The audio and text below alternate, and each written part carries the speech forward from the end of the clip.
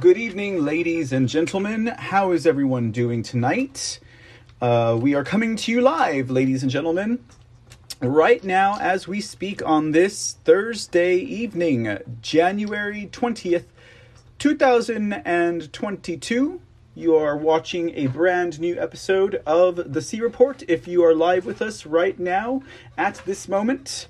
And I am your host, Mr. C, as ever and as always.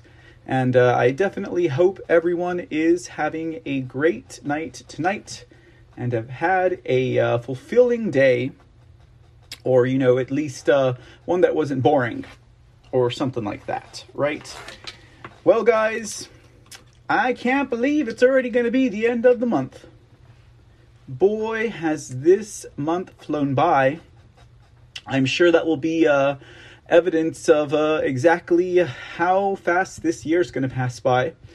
And we will see what's up, guys. What do you think it is that causes the time to move so fast? It is a topic of conversation. I know there are some metaphysical theories on that. There are some practical theories on that. There are some theories that just, the older you get, the quicker time goes. Why? Probably because you're so used to the feel of time. And it's a pseudo-linear form and fashion that we tend to follow it in. I don't know either way, ladies and gentlemen, but maybe, at least for me, it has something to do with, jumping into the news and the headlines every day. I mean, it's like story after story after story. Eventually you start to get a pulse of how, the news cycle flows. Right now they're just tossing out stories. I mean, we got some pretty big stuff, coming up on the horizon. A lot of notable things to talk about. We'll talk about some of those notable things today. But it's kind of like how you sometimes you get those back-to-backs. Like we had the Trump rally, and we also had the hostage situation, and then we had everything that's going on with illegitimate Joe Biden, all the gaffes that he's making. I mean, that doesn't fail to not make headlines. And then all of the exposure that's coming out around COVID-19 and the vaccines and the mandates. Funny thing is, though, if you're only paying attention to any of the outlets for the lamestream fake news media, you're really going to get a bunch of regurgitated stories. The really exciting stuff happens on the independent circuit, where we have voices in journalism that still maintain their freedom of press. Now that's where the action is. That's where you kind of get overloaded sometimes, And so overloaded isn't bad, though. It leaves us for plenty to talk about and plenty to ponder over. And perhaps that's why they're really pushing this entire war with Russia. And we've talked about war with Russia here at the C Report, for a few shows. Really the crux of that, for us anyways, was everything that was happening in Kazakhstan. And we know things are still happening over there in Kazakhstan, but they're really trying to figure out why things went down the way they did. I mean, a lot of the pundits and talking heads out there, and of course, when you're talking about the speakers of those venues on an international stage, a lot of them are all tied into the globalist syndicate or the circuit of newspapers and news outlets and agencies, their own version of the lamestream, shamestream, fake news legacy media abroad. I was just watching some reports today where they were talking about, how President Tokayev, who is the current president of Kazakhstan, the one who endured the protest/failed coup d'etat, how he could benefit or what was really going on there whenever all of this was going on, this whole protest and all of these this uprising of citizens, right? And in this report, you got three pundits and one host, and every single one of those pundits were just going on and on and on about how it was a lie about the coup d'etat, and it was definitely Russia had something to do with it. So yeah, Russia, Marsha, Captain Longboarder, good to see you, sir. Hi, Cloud Watcher. Good evening. Thanks for popping in tonight, guys. But, it's just you know that new kind of phrase, if you know, like, if you know exactly how our government, as run by the deep state globalists, feel about Russia, it becomes very easy to discern what they are doing and what they're setting up, and admittedly, I would say the question that I myself ask is in regards to Tokayev conquering a failed coup by a government that he was a puppet of. You have to wonder if this guy's really going to do what he says, and end corruption, and also return some wealth back to the people of Kyrgyzstan, because after all, Kyrgyzstan is so wealthy with, natural resources. They're number 2 for uranium. They were number 2, or the number 1 for uranium. They're 1 or 2 for uranium. And then also for Bitcoin mining and, oil as well in the Caspian Sea. Like, they have a lot of resources. But the president of Kyrgyzstan for 30 years, Nursultan Nazarbayev, he enriched himself, he enriched his family. Apparently even Tokayev and his family were enriched by these schemes. So one has to wonder, is Tokayev gonna follow through? Or is he just was this just a power grab for Tokayev that he took advantage of as Nazarbayev tried to get him out? Isn't that not so convoluted, right? So I guess it's easy to understand why these pundits would say, it was fake, because you have your human rights people, and you have your NGOs, and you have your United Nations, and you have Anthony Blinken over at the Deep State Department telling him that they need to respect the protesters. But at the same time, if you look at it from the angle that Russia and China say that this was actually a Western-backed or a United States-backed coup to throw out Tokayev, because apparently he was trying to end corruption. Apparently he's been in office since 2019, and since 2019 he's been working on reforms. And since 2019 he's been talking about, returning the money to the people. All of these points of views, right? And so it could make sense then that the United States was trying to toss him out, because after all, Kazakhstan was part of their bread and butter. A lot of money from businesses, politicians, business people was wrapped up in Kazakhstan. So that could make sense. Maybe they want to bring Nazarbayev back, or maybe they want Nazarbayev to appoint Karim Marsam, or whatever his name was, to Hunter Biden's buddy, to that position. And we see that didn't happen.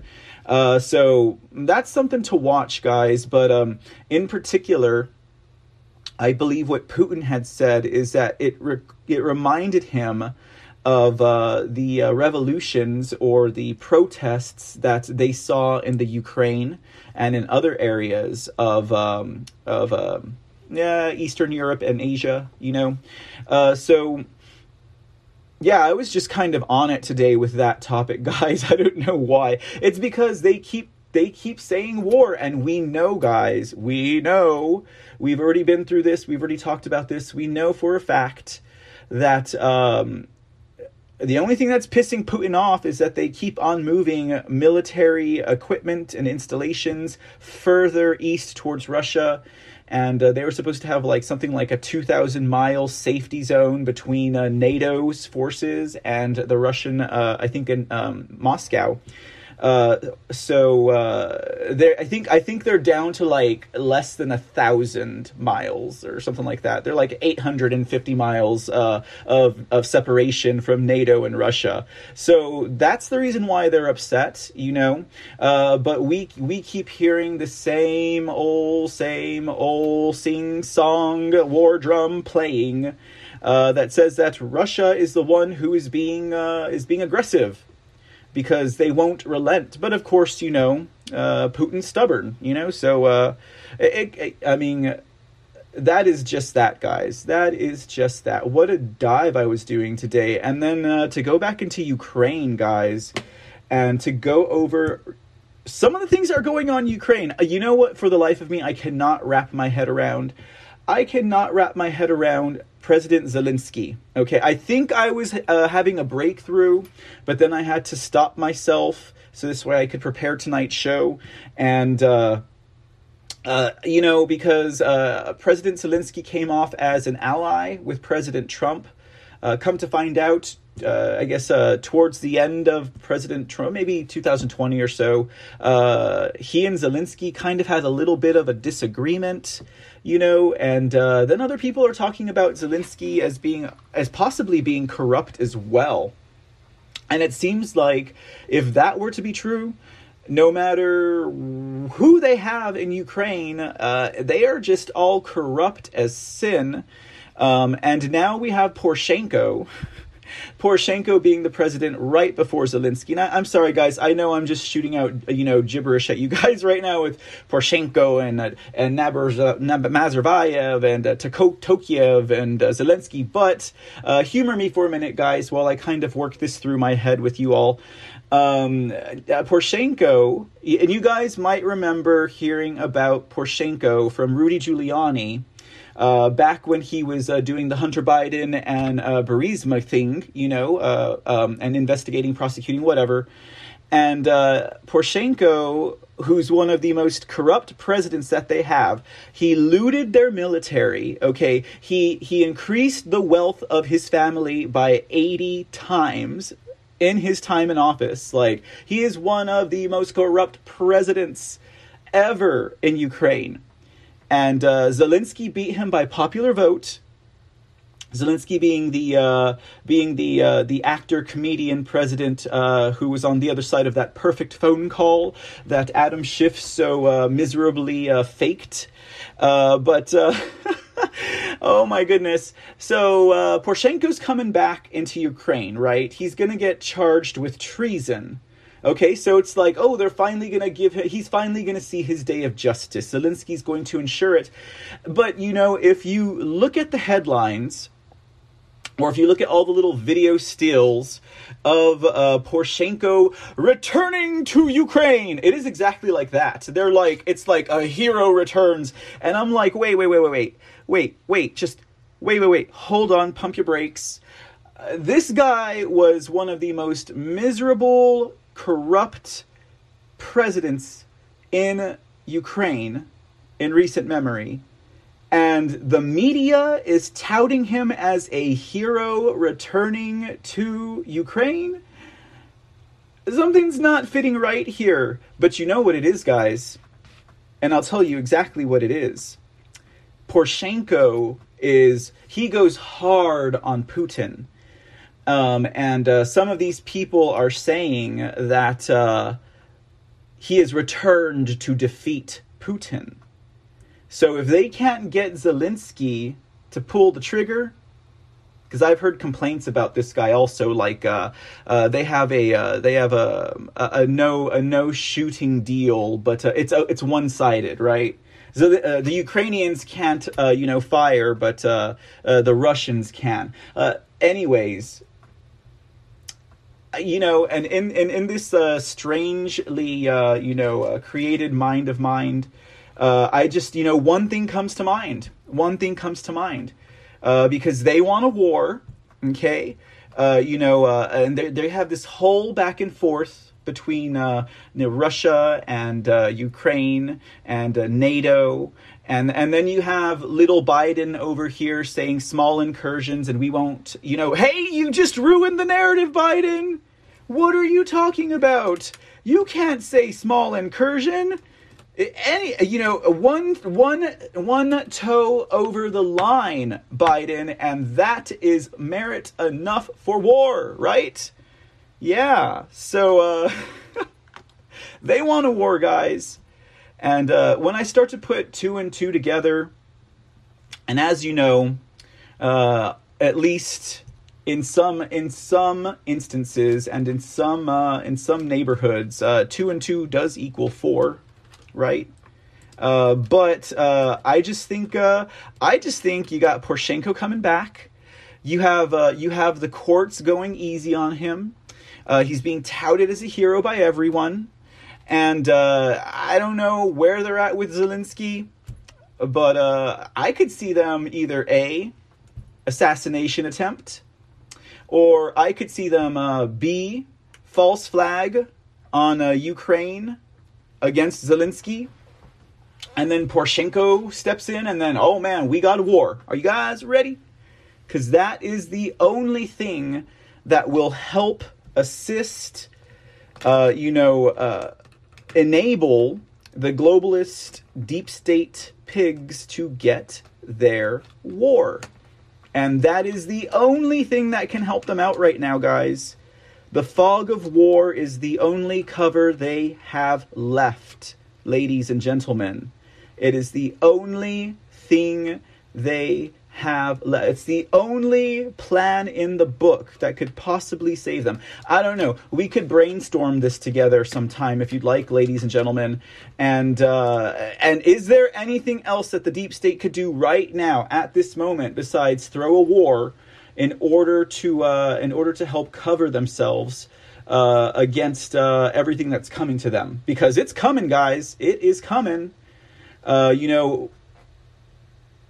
Speaking of subterfuge and deception, there's the Democrat bill, this election law bill failed, right? There's the United Kingdom, COVID mandates dropped, failed. Okay.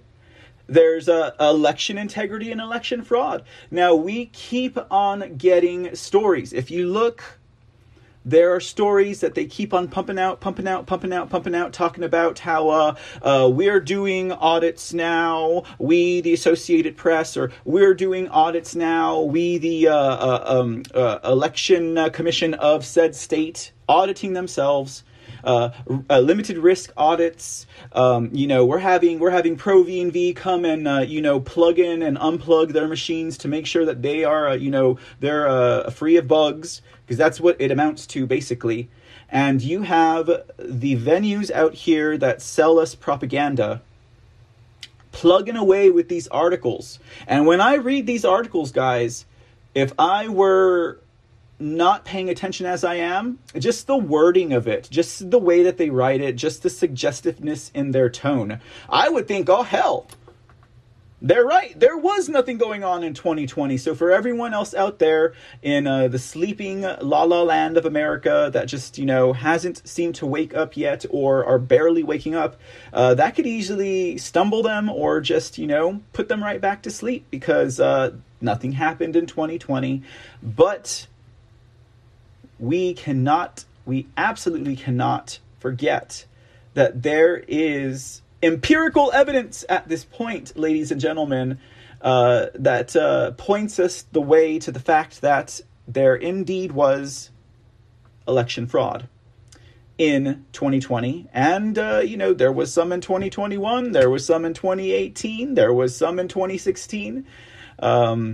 We don't have all that tracked, to 18 and 16, of course. And there's been more than that, guys. There's been more than that. We're not that naive now, are we? Of course not. We are not. But just some things boiling on the mind, ladies and gentlemen. I hope you guys are doing great tonight. Good to see you in the audience. 123 SKG. Thank you for gifting that cookie. Relanon, good evening, sir. Thank you for the 117 gold pills. And Aurelius Locke, my brother, how are you doing this fine evening, sir? Good to see you in the audience. CJM61. Good evening, my friend. And CJM says, let Putin have at Ukraine and dissolve the corruption. You're giving me some more ideas there, CJM. You're giving me some more ideas there. A lot of these things cross my mind when I'm going over all this information. Where at, Shanjo? Let me know. Maybe we'll tune in. I'll find it for you. Oh, did you say he's on... Wait, you said he's on Hannity, didn't you? You guys want to do a little watch party or what? We can probably pop it on. Just give me a moment. Speaking of the corruption, that was another thing I was thinking of. What if Zelensky was because I saw some articles to the effect that Zelensky was actually working with Putin and he was going to be doing his bidding. What if they wanted to do that? What if Zelensky is trying to get the corruption out by dissolving Ukraine? Because Russia has Crimea, Russia has Eastern Ukraine, or the, what is it called, the Bondif, or I can't think of the name of it right now. It could be true, and maybe that's why they want Poroshenko in there, because some of those pundits that were talking about this being a fake coup and Russia having something to do with it, they were from like the Atlantic Council. What does that? I see Biden on here. Exclusive interview with. Oh, okay. Oh, he's probably talking. He's probably talking about Biden. I'm telling you guys. You might be on to something there. CJM 61. I've kind of heard, if you think about Kazakhstan and the CSTO going into Russia, into Russia going into Kazakhstan. What if they were to reform? What if they were to reform the Soviet Union? Let's see what this doofus has to. Well, not Donald Trump. I mean Biden. I'm seeing Biden. I'm saying doofus. Okay, so I hope you guys know what I'm saying. All right. Well, we interrupt this broadcast for an emergency interview with the President of the United States of America. That is one Donald Trump. And let's see what's up. Today, rightly so. There's no course correction with him. He seems locked into every one of these failed policies. So, you keep banging your head against the wall. Why would you expect a different result? So we would have had the wall completed in 3 weeks. It was largely completed. We did almost 500 miles of wall and the southern border. It was really working. It really had an impact. And we were working along with Mexico and Guatemala, Honduras. We were El Salvador, all of these countries we were working. I stopped paying them because of the fact they were treating us so badly with the caravans. They were putting criminals, emptying their jails into our country. We stopped, and they stopped 100%. So we had the most secure border we've ever had, and that includes not only people and the wrong people coming in, it also includes drugs. We had the lowest number in 40 years in terms of drugs coming in. People couldn't believe what was going on. And then it's all gone in one instant. And at first I thought it was gross incompetence, but now it's incompetent policy. They really want to have an open border. And I still look at it with amazement. And this week, as you probably read, 121 different countries poured into our country, and we have no idea who these people are. So you look at that and you look at the other things that are happening, what's going on. We're disrespected all over the world. And don't forget, President Xi of China, Putin, Kim Jong-un, Iran, all of these people, these leaders are watching. And when they watch our border, and when they watch, maybe worse, I think it was the most embarrassing day ever. But as I say, what happened in Afghanistan, the way we got out, it looked like a surrender. They look at that, and all of a sudden, they have great bravery. So now you have a problem in Ukraine, which you would have never had under my administration. You have a big problem. You watch after the Olympics, you have a big problem with Taiwan. You have Kim Jong-un, who I got along with very well, but you have Kim Jong-un now, doesn't like Biden, and he's doing his missile thing again. And you have Iran at a level that we haven't seen them in a long time. We would have had a deal within 1 week with Iran. We would have had it in 1 week. China now is buying massive amounts of oil, of energy from Iran. and that's giving them a lot of money. So they're fueling up, and they're getting rich, and it's a whole different deal. So it's just very sad what happened. They're all watching, and they can't believe what they're seeing.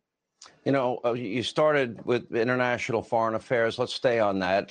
You're right about Afghanistan, in my view.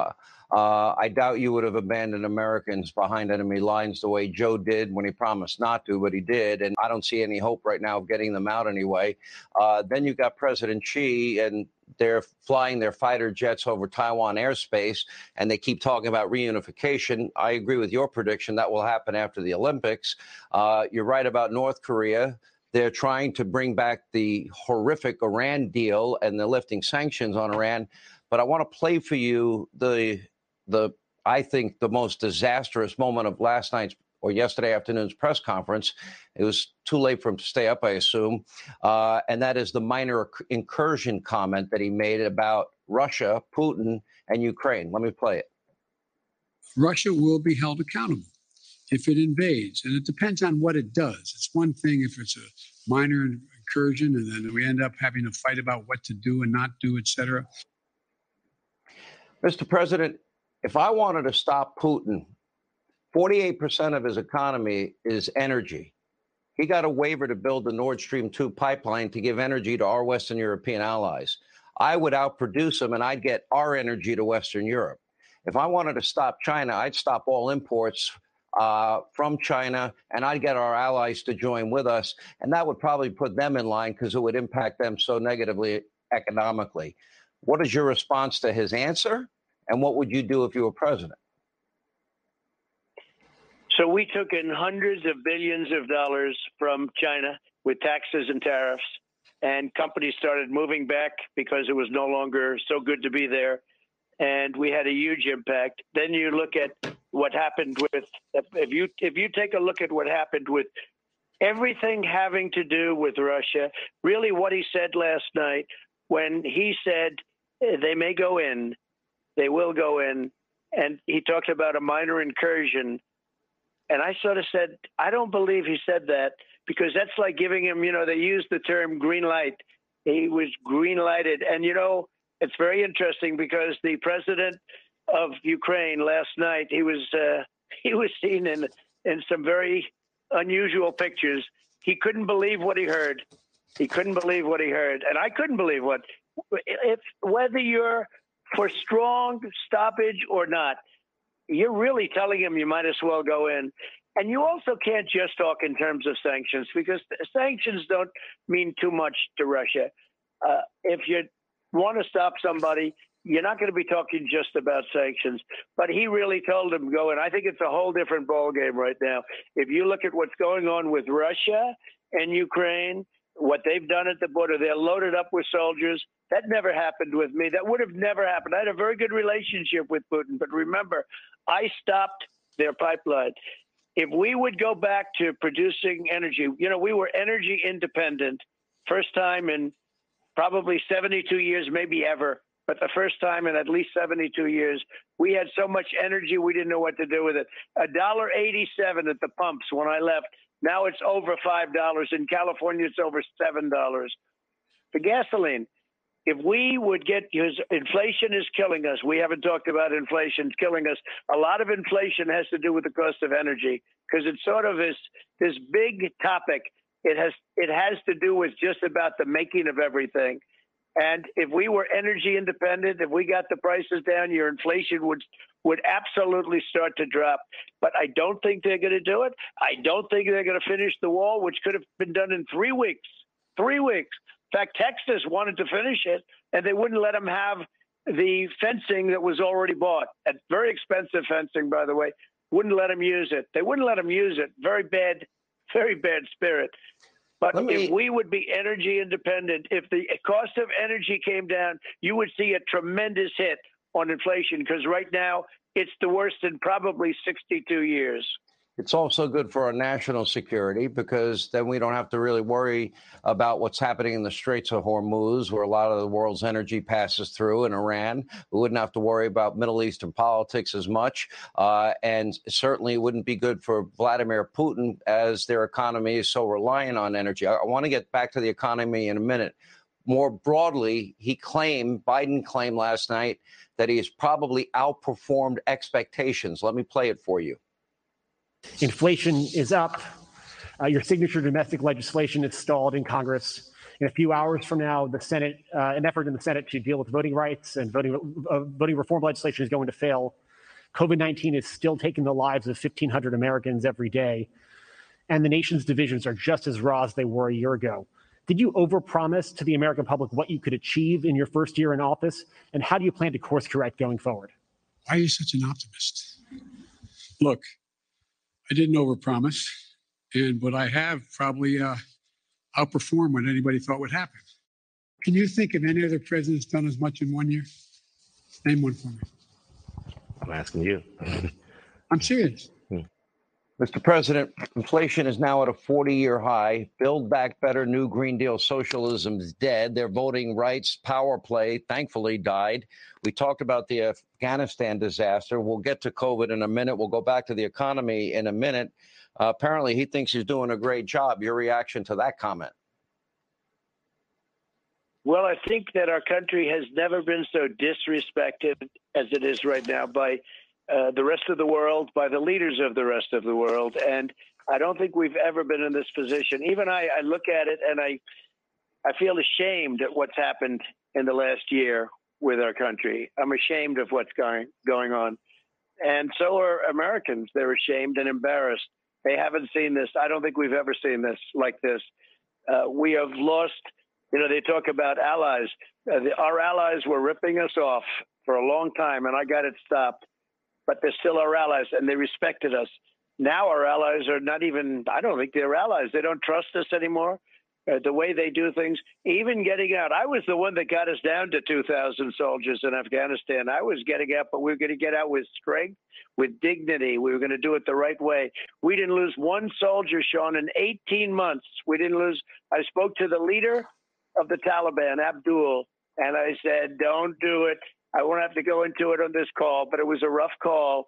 And they didn't, 18 months, we didn't lose one soldier in Afghanistan. And then we lose 13 and many, many wounded, horribly wounded with legs and arms, horribly wounded the way they got out. I already know the secret because you said it publicly, that you told them on that phone call that you'd wipe them off the face of the earth. Is that true? We had a strong phone call. Let's put it that way. Not one soldier killed in 18 months. That would be pretty strong. You see this horrible. Yeah, well, it was strong, and he understood it. And honestly, it was going to be a very smooth. There was no reason for this to happen. And I said, I want to take out every nut, every bolt, every plane, every tank, every truck. We're going to take everything out, and to leave it behind. And to leave the hostages, you mentioned the hostages before. Nobody knows how many Americans are there. Nobody even knows, but they're having a hard time. Now they're having a really hard time getting out. We had some great people in there trying to get them out, and they were successful initially. Now they're not being successful, as you know better than anybody, because you've been incredible on this subject. But they're having a really hard time getting them out. It's dangerous business. But to leave them there, it would have been so easy. You don't take the military out first. He took the military out first. It's not even believable. Military comes out last. So it's a very tough situation. But we had it so beautifully under control. We had the economy under control. We had no inflation. We had low energy. We had energy independence. We rebuilt our military. We got the biggest tax cuts in history. We get the biggest regulation cuts in history by far. Maybe even more important than the tax cuts. We got Anwar approved, perhaps the biggest site in the world, perhaps as big as Saudi Arabia. And it was done, and now it's gone. They terminated it. In Alaska, they terminated it. No help from Lisa Murkowski, by the way. So, it's very sad to see what's happening now. And it's very joyous when you look back. That's, I think, why you mentioned the book. The book has done well because people look back at that period, even with all the witch hunts and all the fake Russia hoaxes that was started by Hillary Clinton and the Democrats and all of the different hoaxes, the impeachment hoax number 1, impeachment hoax number 2, the Mueller situation where no collusion after all that time. There was no collusion at all. You go through that. But it was a joyous time because our country did so well. Our economy was so good. We did so well. And then we got hit with the China virus, and we came up with everything that you can come up with. And by the way, no mandates. The mandates are killing this country. No mandates. Got a good decision from the Supreme Court. I put on 3 justices of the Supreme Court, almost 300 judges. We had almost 300. Changed the whole court system, but they just gave a good ruling of that. They're coming up with some other rulings. Hopefully they'll be good. Very important rulings coming up. So we'll see what happens. But it was a beautiful time, and I think people wanted to celebrate it, and I think that's why the book has been so successful. Let me go back to the economy. You mentioned energy. We were energy independent for the first time in decades and decades. We were a net exporter of energy. We're now paying $1.50 more a gallon. It's going to cost people, $500 to $1,000 more to heat their homes this summer. The same amount to cool their homes, heat their homes this winter, cool their homes over the summer. And inflation is at a 40-year high. Penn Wharton, their analysis says it's costing the average American household up to $5,000 in Biden's inflation tax. That disproportionately negatively impacts the poor and the middle class in this country. I have always been a strong believer that maybe one of your biggest accomplishments had to do with energy, because it does impact the economy, but it also protects us on foreign policy. Again, we're not involved in the Middle East. The Straits of Hormuz don't matter. We're not begging OPEC. We're not begging Putin. And we're creating high-paying career energy jobs. And we also have the benefit of low-price energy, the lifeblood of our economy. That is the one thing I would argue that he could do immediately that would help dramatically the inflation crisis we have, the 40-year high we have there. Do you see that happening? Would you advise him? Would you tell him, Joe, this is the single best thing you could do? I would tell him that, but he'll never do it, because the radical left, as I call them, in the party will never allow it to happen. They're never going to allow that to happen. They're never going to allow the border to be sealed up. I tell them, seal up the border immediately. You can do it in 4 weeks and go back to stay in Mexico and all of the things that we did. We did so much. We had the border that's so secure. Never been like that. Never been like that. And within a period of months, they just allowed millions of people to pour in, far more than you see. You know, you show the pictures, you know, and on the news, they don't show. If you go to CNN and MSDNC and these various networks, they don't show it. They never show it on NBC or fake news ABC. They don't show it. CBS, they never show the border. They never show what's really happening. It's not even news, because news, you're supposed to see what's going on. They don't show the real news. And it's very sad. Very sad. They don't ever show the border. They don't ever talk about the horror of the Afghan withdrawal.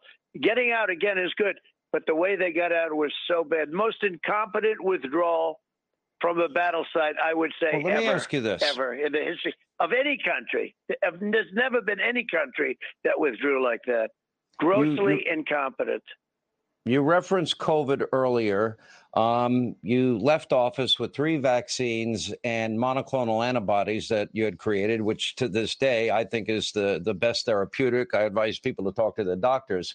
The RNC put together an ad of Joe Biden during the campaign saying he will shut down the virus. We had more deaths in 2021 than 2020 from coronavirus. And then I'll play you his remarks during one of the presidential debates and get you to respond on the other side. Listen. I'm not going to shut down the economy. I'm not going to shut down the country, but I'm going to shut down the virus. I'm going to shut down the virus. I'm going to shut down the virus. I will take care of this. I will end this. I will make sure we have a plan. I'm going to shut down the virus. I'll shut down the virus. I'm going to shut down the virus. What I would say is I'm going to shut down the virus. I'm going to shut down the virus. 220,000 Americans dead.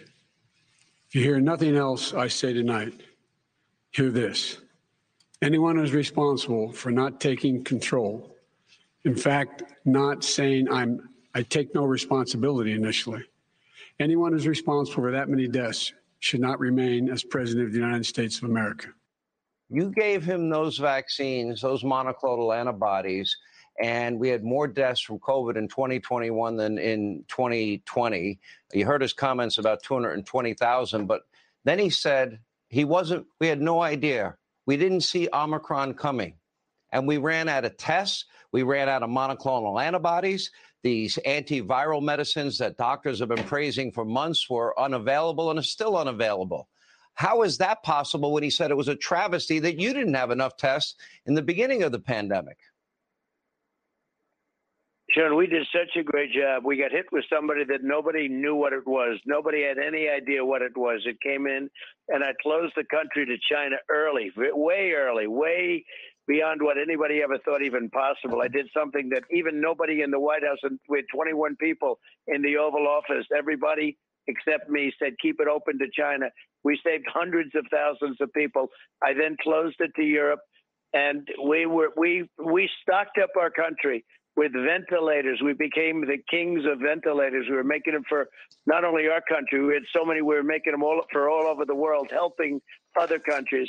We stocked up our shelves. I said the cupboards were all dry. All the states, everybody dry. The federal government had nothing. We stocked it up. We did a great job. We haven't been given the credit we deserve. Our people did an incredible job. When he took it over, we were stocked up. We were ready to go. He had the vaccines. He had the therapeutics. And he didn't know how to use them. And he didn't know how. And they lost more people under him. They lost more people in that year than they did when really people didn't know what this horrible thing that floated in from China was. And it's a terrible thing. That's right. He used to talk about how he's going to close it up. But he did with H1N1. He had the H1N1, and he did very poorly with that. I said, why will he do? But, it sounded good at the time. And when he got in, I said, I hope he does it. But he didn't do it. And they were totally unprepared for the new variant, totally unprepared. No tests, no anything. And it's been a real mess. And as you say, a lot of people have died, a lot more. It's going to be a lot more than under an administration where nobody even knew what it was for a period of time. But we figured it out pretty fast. And you're right. We got the vaccines in 9 months instead of 5 years. So it's supposed to take 5 years to 12 years. And guys like Fauci said, we're not going to be able to do it in time. And we did it 9 months, less than 9 months. Nobody could believe it. And the therapeutics likewise, but they haven't known how to use them. And I think that people don't trust them. I think they don't trust Biden. They don't trust the administration. And that's why they're not taking him to the extent that they should be. I played earlier in the program for Reince Priebus and Scott Brown the question from James Rosen about a poll that Americans don't think that Joe Biden is mentally fit for the office. In other words, they're talking about his cognitive decline. I followed it up with a montage of these long pauses and drifting answers and seemingly mumbling, bubbling incoherence even at times. Do you believe he's struggling cognitively? Because that question was raised about you, and I've been around you long enough to know that that's not a problem for you at all. Well, I went and took a test, and as Dr. Ronnie Jackson, who's a great guy, now he's a congressman, and they love him in Texas, but he said he aced it, and I don't think he ever saw anyone ace it. And I immediately said, because they started passing the false narrative, I think I'll know when the time is coming. I hope so. Maybe you will, too, when your time is coming. But no, I aced it. And I thought it was very important because they started to put out, well, gee, did he say this? And by the way, what I turned out to say was all right. We made a lot of right decisions. But look, when you watch the press conference, I don't want to be the one to say, but that's not a normal situation going on up there. And they were mostly very soft questions. I mean, Peter asked a good one. A couple of people asked a little tougher than they anticipated. But that was a very, very soft press conference. Most of it was not even really questions. They're just giving statements and sort of saying how wonderful things are. But things aren't wonderful. They're not wonderful for our country. Our country is in a terrible way. Our country is in a position I don't think we've ever been in. Nobody is respecting our country anymore. It's like day and night from what we had. We were respected. I don't want to say we were feared, but we can say it. But we were respected at a minimum. And I'll tell you what, they knew that we weren't playing games, and none of these things would have happened. You wouldn't have had inflation. You wouldn't have had Ukraine problems with Russia. It was all working out. Everything was fine. I got along well with them, and they understood me. I understood them. You're going to have big problems with Taiwan. You're going to have problems with many things. This is all self-inflicted stuff. And if you really look at energy, I think the biggest component of what's happened with respect to inflation is energy. And we were energy independent. We didn't need anybody. In fact, we were exporting energy, making a fortune. We were going to be double the size of Russia and China. We're going to be double their size. We weren't number one. We were number one when I left, and we were heading in a year. We were going to be bigger than both of them combined. And that's something nobody ever thought would have been possible. You know, and instead, we gave up the mantle, and we looked like a bunch of very sad fools. You know, Joe Biden said he had one of the most successful presidencies first year ever, and his administration has exceeded all expectations. He asked rhetorically a number of times, what do they stand for? So we actually went back and we pulled up your record in your first year, and we pulled up his record now that he's been in office for a full year. You signed your first year 117 bills into law, including dozens of major legislative achievements. You repealed the individual mandate Obamacare. You did sign the biggest tax cut in U.S. history. You eliminated more regulations than at least 10 presidents combined. You did open up oil exploration in ANWR in Alaska. We saw massive economic growth. You nominated Neil Gorsuch to the Supreme Court. You set a record for first-year judicial appointments to the federal appellate court. You saw a historic reduction in illegal immigration, and you destroyed the caliphate. You bombed the living Adam Schiff out of them, and you forced NATO members to step up and pay their fair share. Joe brought us a 40-year high with inflation. A worker shortage actually now exists in the country. People are not even going back in the workplace. The average family is now spending up to $5,000 more a year because of his inflation tax. He shut down the Keystone XL pipeline. He gave the green light to Vladimir Putin. However, he's making Russia rich again. He blocked oil exploration on federal lands, including ANWR that you just mentioned. And, you know, now he's pleading and begging with OPEC and Russia to produce more energy when we can produce it here. What is your response? Because he was saying that he had a more productive first year than yours. It wasn't close. Everybody knows that. And what he's done in terms of building up our enemies is just incredible. You look at what's happened now with China, where there's no retribution whatsoever. You look at Russia. Russia now is making a fortune. You know, you're going to have energy. You talk about energy. You'll have oil at $100 a barrel very soon. We're heading there. We're going to be very close to $100 a barrel. I had it down to 26, 29. I had it lower than that during the pandemic, during certain periods. And we made it affordable. We made it good. And yet we had more energy jobs than we've ever had. Now all those, not all, but a lot of those jobs are gone. And if you could start that up again and stop with all of the windmills all over the place that are ruining the atmosphere. You look at what's happening to these beautiful prairies and plains and these gorgeous areas of our country where they have these rusting hulks put up all over the place that are noisy. They're killing the birds. I mean, I don't get the environmentalist, and it's a very expensive form, probably the most expensive form of energy. Let me ask you, a friend of mine was with Florida Governor Ron DeSantis the other day and had a private conversation, but he said he didn't have it confidential. And he asked if any of this, if there is any conflict or bickering between you and him, and he said absolutely not. He said it's total BS. Is he right? Well, he is right. I get along great with Ron. Ron was very good on the Mueller hoax. He was right up front, along with Jim Jordan and all of the rest of them. They were fantastic. The Republicans really stuck together, and it was a great thing. And Ron was one of them. And Ron wanted to run, and I endorsed him, and that helped him greatly. And he went on, and he's done a really terrific job in Florida. And I think, you know, Ron has been very good. He's been a friend of mine for a long time. It's totally fake news. I think Ron said last week, he said it very publicly. He says, the press is never going to get in the middle of my friendship with Donald Trump. We're not going to do that stuff. And he said it very strongly. I thought was very interesting, actually, and very nice. But he said that, and I agree with him on that 100%. No, I have a very good relationship with Ron and intend to have it for a long time. What do you advise Republicans for these midterm elections? Do you plan on getting active and involved in it? And who do you think the Democrats will run in 2024? And are you considering a run?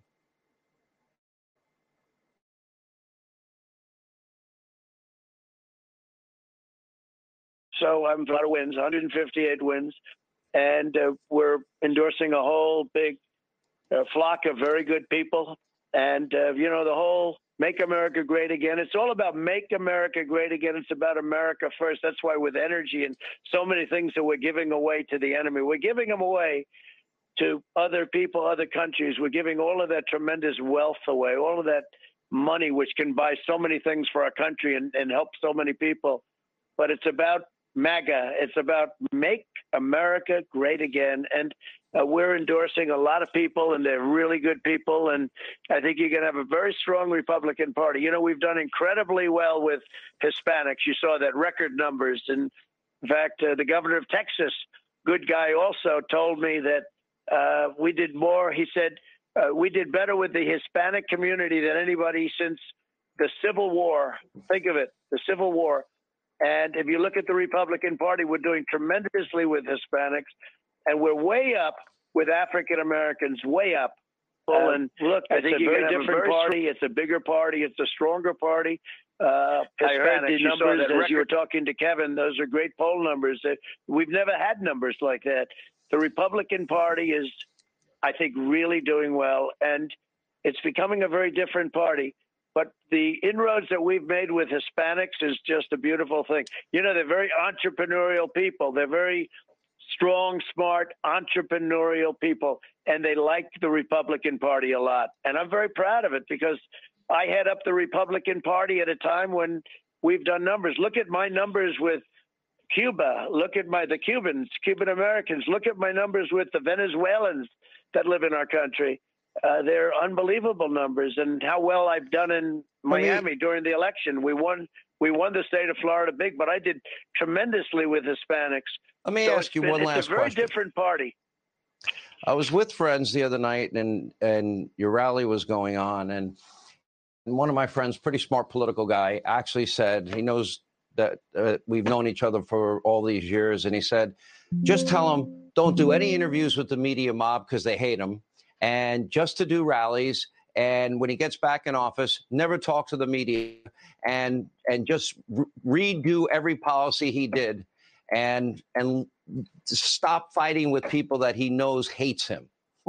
He wanted me to ask you that question, and I'm curious as to your answer myself. You have less than a minute. Well, he sounds like a very smart person. The rally the other night in Arizona was unbelievable. It was unbelievable. Tens of thousands of people. I'd give you a number, the real number, but nobody would even believe it. I know the real number, many times tens of thousands. And it was incredible. As far as the eye could see, people. And 41 miles of cars lined up, 41 miles to be there. It was an unbelievable rally. And look, I think we're going to do really well. I think we're going to have a tremendous 22, and hopefully we're going to have a tremendous 24.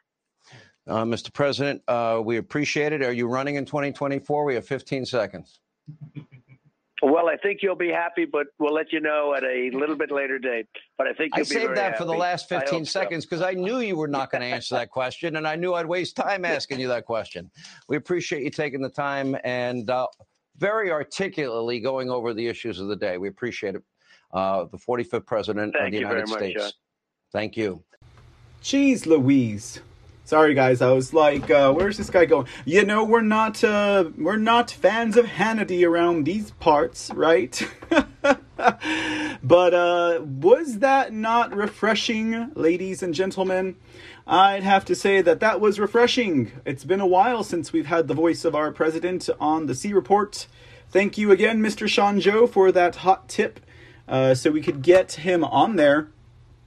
Yeah. I was going through the comments, agreeing with a lot of what you all were saying. I mean, Washington D.C. pre-disco era. No, just kidding. Yeah. For example, the vaccine issue. He could say something different. It leaves room open for doubt, which is I understand why. That there are certain feelings and emotions that go into that entire thing with President Trump. But, well, for now, ladies and gentlemen, I guess it is what it is.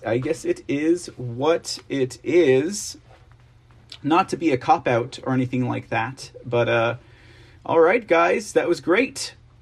That CJM61, thank Sean Joe, because I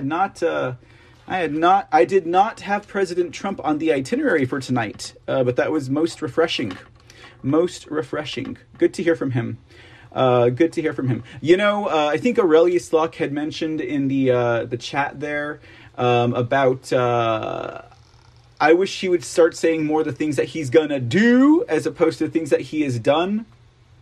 He'll get there eventually, Aurelius. I know he'll get there eventually. I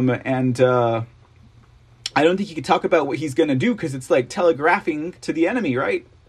All of his next moves, he cannot tell them his next ninja moves or he wouldn't be a ninja. And Amazon, BC Small, CJM 61, 123, SKG, Shanjo, Aurelius Locke, Railanon. All right, guys. Thanks for hanging out with us tonight, and thank you for the gold pill donations. And also, I should add, for especially for the podcast audience, when that gap in the interview comes up, I don't know what the heck happened. It appears my computer got bombed. Everything froze. It kicked me out of my live streaming platform. It did that thing over there to you guys over on the live streaming platforms that you are watching on. So thank you all for hanging on, and God bless that was a short-lived hiccup there. Okay, cool. All right, guys, so we can move on and press on with the rest of tonight. Interesting enough, President Trump did talk about some of the issues we were talking about just prior to that. What was that we were talking about? We were talking about Russia, and we were talking about, hey, the Speaking Easy, what's going on? We were talking about Russia, and we were talking about Ukraine. We'll move off that subject. Maybe we'll talk a little bit more about it tomorrow. But what else was going on there? I know. In fact, I think what we could do here, because like I was saying, there was some pretty big stuff happening in the last day or so. And no, I'm not talking about Ghislaine Maxwell and her sentencing date being set for June 28th. But what I am talking about is this Donald Trump lookalike on the screen, guys. Now, if you were to do a search of Boris Johnson, or at least when I did, it only talked about the escandalo, el dancing Boris with no mask, right? And other than that, maybe an article or two or three or four about the ways that the parliament can kick out a leader, as if though they needed to inform the parliament of the United Kingdom or whatever how to remove a president or a prime minister or whatever the heck he is. I don't know. I don't live in England. And that's about it. But eventually we come into an article where they're talking about how Doofus Johnson over here, he who tricked the people of England into thinking that he was a nationalist, anti-globalist, Brexit enthusiast.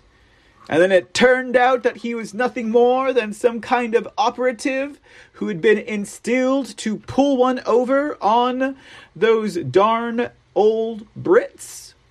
Yeah, that is. What are your thoughts on that, ladies and gentlemen? Because there's a lot of stuff that one could speculate on why. Now, okay, the most obvious reason why Mr. Boris Johnson would be removing any of the COVID mandates, the most obvious reason would be to save his political career, because after all, he got caught dancing by himself with no mask on at a party. Was it one of those BYOBs, right? So that's the obvious reason, right? That's the obvious. He's going to try and save his political career. But with that in mind, ladies and gentlemen, he's going to get the rest of England and the world pissed off at him, right?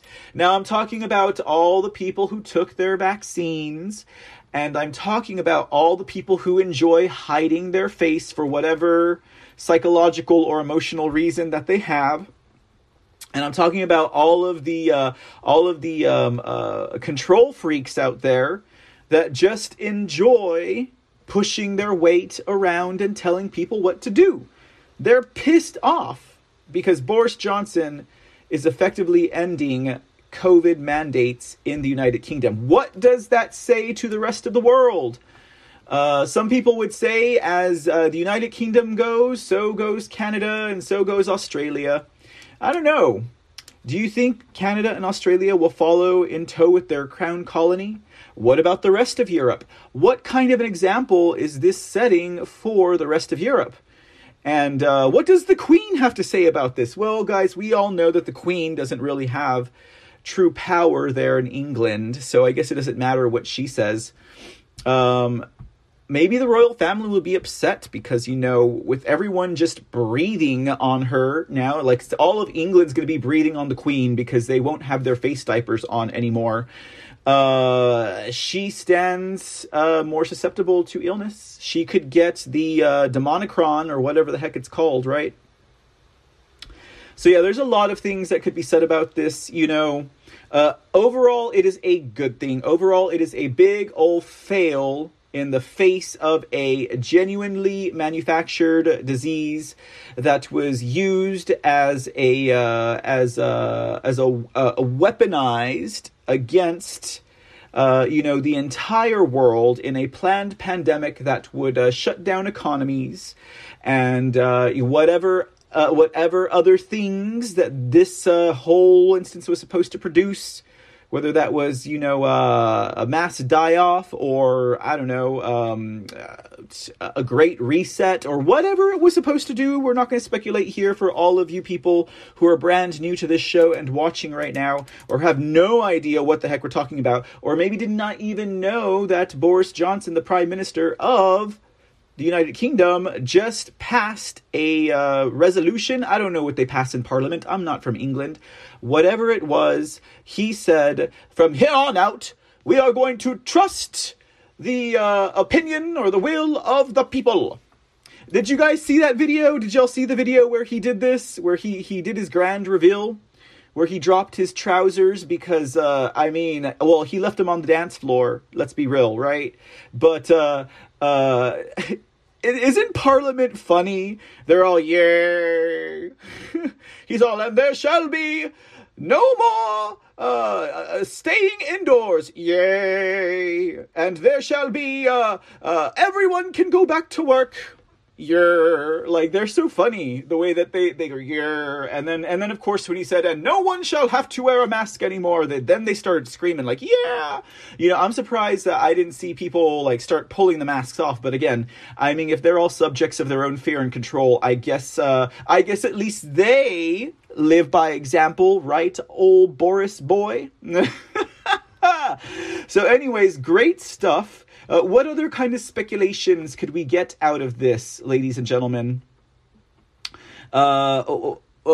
Change of narrative, okay? Could this coincide with the change of narrative? Now, as we are approaching election season, midterms, etc., it is really likely, as we're kind of seeing it, as the fear of COVID is tapering off, right? As the CDC and the school districts and the legislature and the White House can't seem to figure out who's calling the shots here, right? White House and CDC are like, well, it doesn't have to be 10 days of darkness. It can be 5 days instead. And then the school districts are like, what? No, we need 2 weeks. We need 2 weeks of separation from, everyone and stuff like that. They can't figure out who's calling the shots here, right? And so it's tapering off. And it makes sense that they could be trying to change the entire narrative. Now we're done with COVID. We're going to go on to something else. I don't know what it could be, but it seems like that could be something. Now, the only thing was, if we're going to put that in step with Boris Johnson, I mean, I don't know when England has their elections. I'm not from England, but would it serve the same purpose over there as it does over here? Because it seems to me that the rest of the world is going to kind of be like, England, or what you doing? And then now, is Joe Biden gonna cancel flights from England because they're dropping all of their COVID mandates? I mean, we're talking they don't have to have a vaccine passport.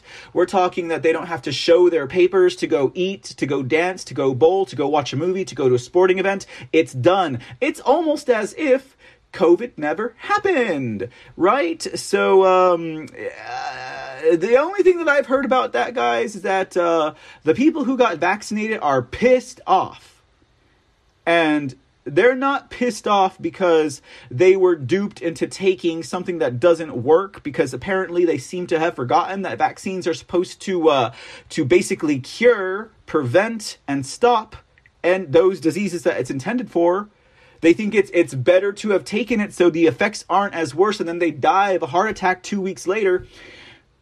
They're not mad because of that. They're not mad because they subjugated their children to fear and abuse and forced them to wear these masks to where they couldn't breathe, to where they couldn't see or socially develop. They're not pissed off about that. They're not mad because the teachers were keeping the kids out of school and, their children are not getting educated. And we have an entire generation that's going to be at least stupid by a year or two, right?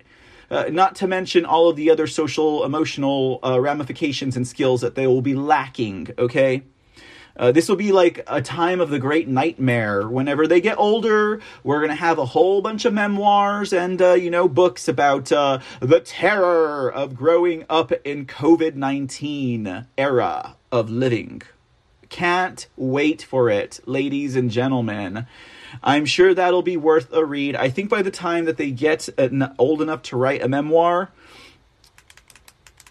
I won't be reading anymore. Anyways, so, people are just going to kind of push that aside. Anyways, so, where was I going with this, guys? Yeah, they're not pissed off about those things. They're not mad about any of that. They are mad because now they cannot be better than or holier than or superior to the pure-blooded, unvaccinated people who decided to, wait to see what, kind of reactions or side effects are, who just said that, hey, it's my choice, and if I can live through the flu, I can live through this. Or maybe the ones who did their research and they found out that there were, in fact, alternate medicines, and that the coronavirus as a whole is just a very generic name for a type of virus that can really be anything.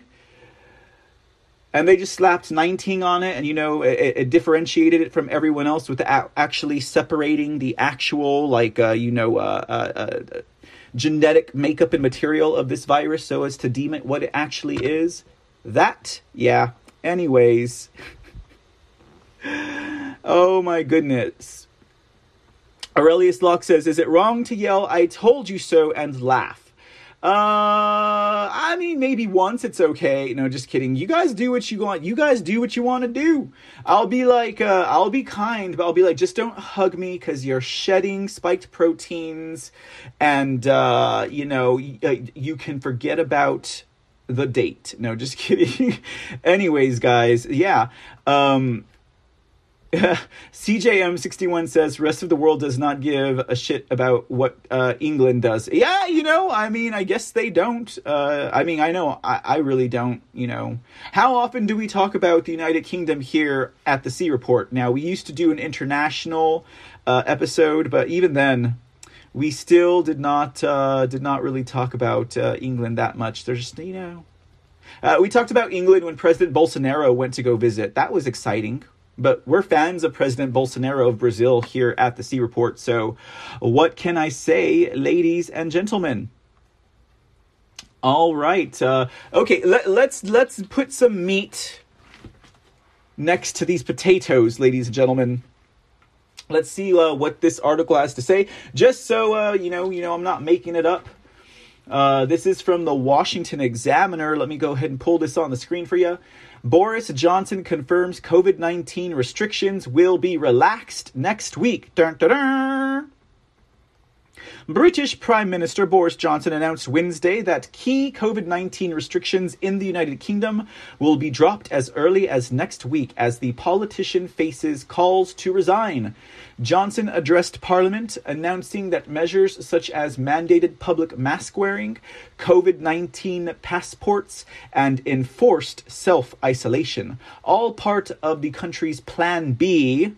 Oh, you mean a wired hanger wasn't part of that plan? Anyways, COVID-19 response will be shifted from compulsory edicts to optional guidelines. I'm only saying, guys, because that wired hanger, it was pretty synonymous with that thing they stuck up your nose, right? Except instead of, anyways, lobotomy. All right, they're all walking around like zombies and then dropping dead of myocarditis or a cardiac arrest.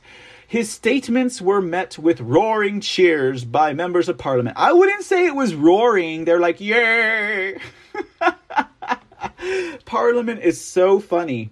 This morning, the cabinet concluded that because of the extraordinary booster campaign, together with the way the public has responded to the Plan B measures, we can return to Plan A, which I guess is normalcy, in England and allow Plan B regulations to expire, Johnson said. From the start of Thursday next week, mandatory certification will end. And the heavens opened, ladies and gentlemen. From now on, the government is no longer asking people to work from home, and having looked at the data carefully, the cabinet concluded that once regulations lapse, the government will no longer mandate the wearing of face masks anymore, Johnson said. And Parliament erupted, prompting explosive cheers. Prompting explosive shears? What were they doing? Were they cutting down their bushes with explosives? From the crowd of politicians. As COVID becomes endemic, we will need to replace legal requirements with guidance urging people with the virus to be careful and considerate of others. Oh, wait. I thought we had to be careful and considerate of others if we didn't have the virus. Oh, how quickly the tides have turned. From satanic to angelic. The Prime Minister continued, we will trust the judgment of the British people. As COVID becomes endemic. Oh, yeah, that's just, okay. All right, Boris. All right, Borio. I'm glad to see that your exposed hypocrisy has led you to the thresholds of truth and sanity, it would seem. The announcement comes as Johnson battles calls to resign over appearing at a bring your own booze but not your own mask party in May of 2020. Breaking his own lockdown rules at the time, he claims that he believed the function was a work-related event and that attending the function would be within the bounds of the government's policy. And the government's policy apparently is you don't have to wear your mask behind closed doors in a group of people partying and getting down with their own bottle. Labour Party leader Keir Starmer said that his party does not want to see restrictions in place longer than necessary, but called into question Johnson's motives given the scandal. Responding to the Prime Minister, Starmer asked Parliament, can the PM share the evidence behind his decision and that he's not just protecting his job? Johnson responded, saying that the scientific evidence is there for everybody to consult, assuring that the decision was reached based on accurate numbers, on widespread testing and vaccinations. Well, Johnson, can you please share this information with your international colleagues? Because I'm sure everyone who has been locked down and enslaved and depressed and broke and poor would love to experience the freedom that you have returned to your people, Mr. Boris Johnson. So it's a kind of like, what do you think about that, guys? What do you think about that? Very great, guys. Something to be said about the timing of all of this, right? Something to be said. Yeah, that's right, Amazon. Now they want the evidence. Now that Boris Johnson's saying we're not going to do it in England anymore, now they want the evidence. They didn't care about the evidence before. I don't know. Does this fit into the idea, the theory, right? Let's call it a theory. I don't think it's a conspiracy because we're not conspiring here, but could it fit into the theory that one by one everyone's going to start to show their true colors? You know what? That's a conversation for In the Dark. We'll save that one for In the Dark. Okay, guys? All right. So, well, there you have it. England is free. Let's see what happens here. Let's see what kind of pressure the rest of the world is going to feel. I mean, I think world leaders are going to feel some pressure. I mean, you already got like half of Paris and half of France in the streets. You have half of every European country in the streets at their parliament, at their state houses, complaining. And look at Australia, And it didn't even get like that rabid there in the United Kingdom, as per people really demanding their freedoms and their liberties that had been stripped away from them by a tyrannical, overreaching government that was so autocratic they thought that they could force these mandates on you in the name of health and considering your fellow man. The history books, man, they're really gonna look down on those people that were like, you don't have freedom and liberty when we're talking about other people. Bull. Mama, that's wrong. Okay, here is the next big story, guys, and then we're gonna get into the show. Oh, what's that? I'm having flashbacks, PTSD. Where's the smoke bombs and the cannons and stuff like that? Oh, no, hey, Speaking Easy, thank you for donating 100 gold pills, sir. Appreciate it. 123SKG says, I heard a theory that there will be easing before the next variant hits. So easing as in they're going to ease. I see what you're saying, 123SKG. What you're saying, 123SKG, is that they're going to ease off on the mandates, and then they're going to introduce a new variant, and then they're going to be like, you see, Boris, we told you shouldn't have done that. Boris, damn you, you have damned the world to pestilence and apocalypse because you let the people of Britain run around without masks. And stuff like that. Yeah, it's just like when you get a vaccine that's actually an mRNA gene therapy serum, and your body starts creating the spike proteins. Even if you're not a scientist, you gotta understand that your body's gonna start creating the spike protein, at least making you susceptible to contracting it.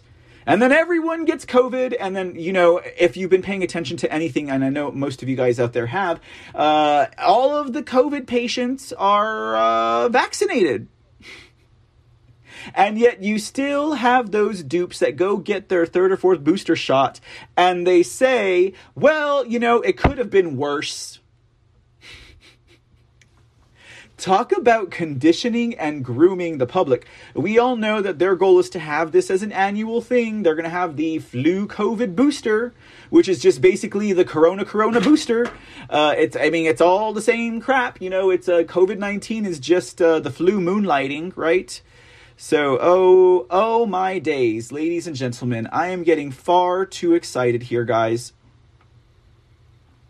I am getting far too excited. Hey, WC Cranop, how's it going tonight? Good to see you, sir. Aurelius Locke says, depends on who's writing the history books. True that, brother, true that. Truer words were never spoken, because to the victors go the quills of history, right?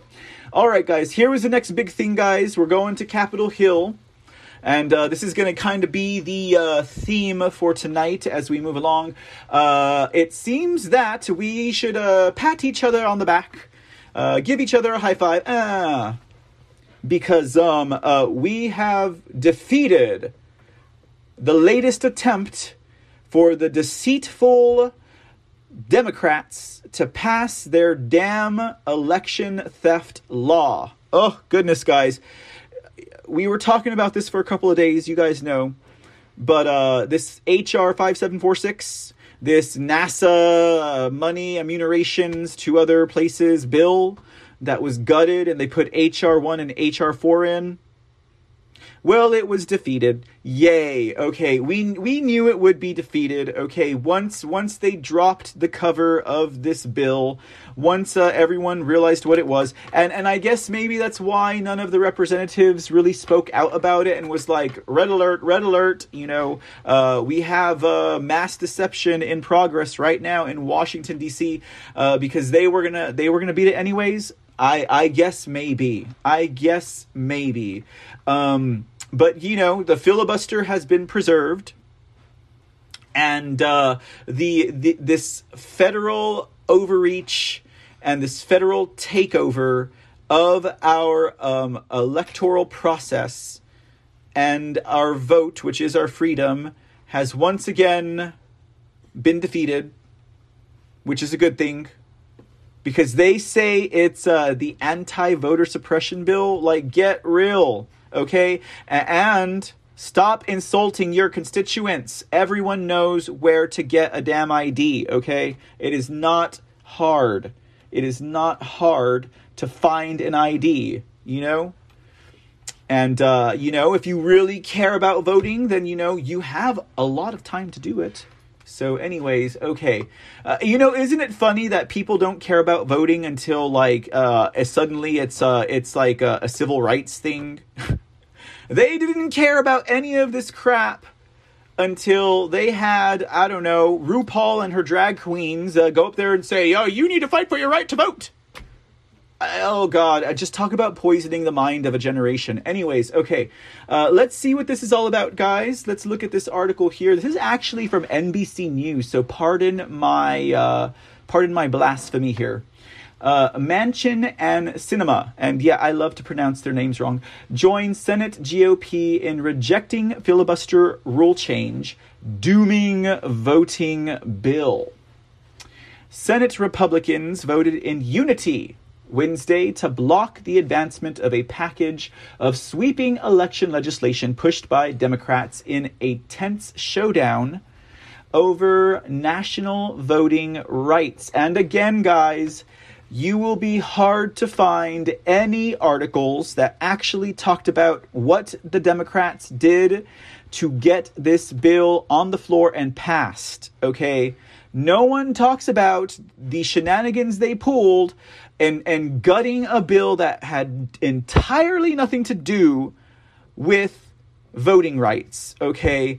They have used Orwellian titles. They have used fluffed up titles. They have used, similar names for bills, but I don't recall a time. Oh, and they've also signed off on bills that they haven't read, right? But I don't recall a time where they put a NASA space bill on the table and there was nothing about NASA in that bill but the same two election laws that failed the first time around, because everyone knows that it would make stealing elections easier. It would in effect make all of the theft that they performed in the 2020 federal election legalized, thereby retroactively alleviating them of their sin, even though, they don't sin, right? They never did anything wrong. And also giving total control to the federal government of our elections. Oh, and putting us on the hook to pay taxpayer money, our hard-earned money, to support people that we don't even want in office. Terrible, guys. No one is talking about that in the newspapers, and only one representative that I know about informed the people, and it still kind of chaps me. Anyways, back to this. The vote on the Freedom to Vote Act and the John Lewis Voting Rights Advancement Act was 49-51. It broke evenly along party lines, but, now this is a big but, guys. This is a big old stinky Chucky Schumer but. It says, Majority Leader Chuck E. Schumer switched his vote to no in the end, in support of Manchin and Sinema. Just kidding. It says, for procedural reasons. Can someone who understands Congress please explain that to me? This guy who gets up there and cries, crying Chuck Schumer, and kisses 8-year-old babies on Epstein Island, he voted against this after trying to, rail it through, with no, he tried to rail it through with no lubricant, guys, and then he votes no on a procedural reason. I don't know what is going on with these Democrats, guys. I have absolutely no idea what they are thinking. Anyhow, that is how it went down. Let's finish the article. It fell short of the 60 votes needed to defeat a filibuster under Senate rules. The Senate then voted down a motion by Democrats to change the rules and impose a talking filibuster aimed at passing the legislation without Republican support once debate ends. The result was 48-52. Falling short of the 50 votes needed to succeed, with Democrats Joe Manchin of West Virginia and Kristen Sinema of Arizona voting with Republicans to reject the rule change. The series of votes all but dooms federal voting rights legislation, one of President-elect Joe Biden's top priorities for the foreseeable future.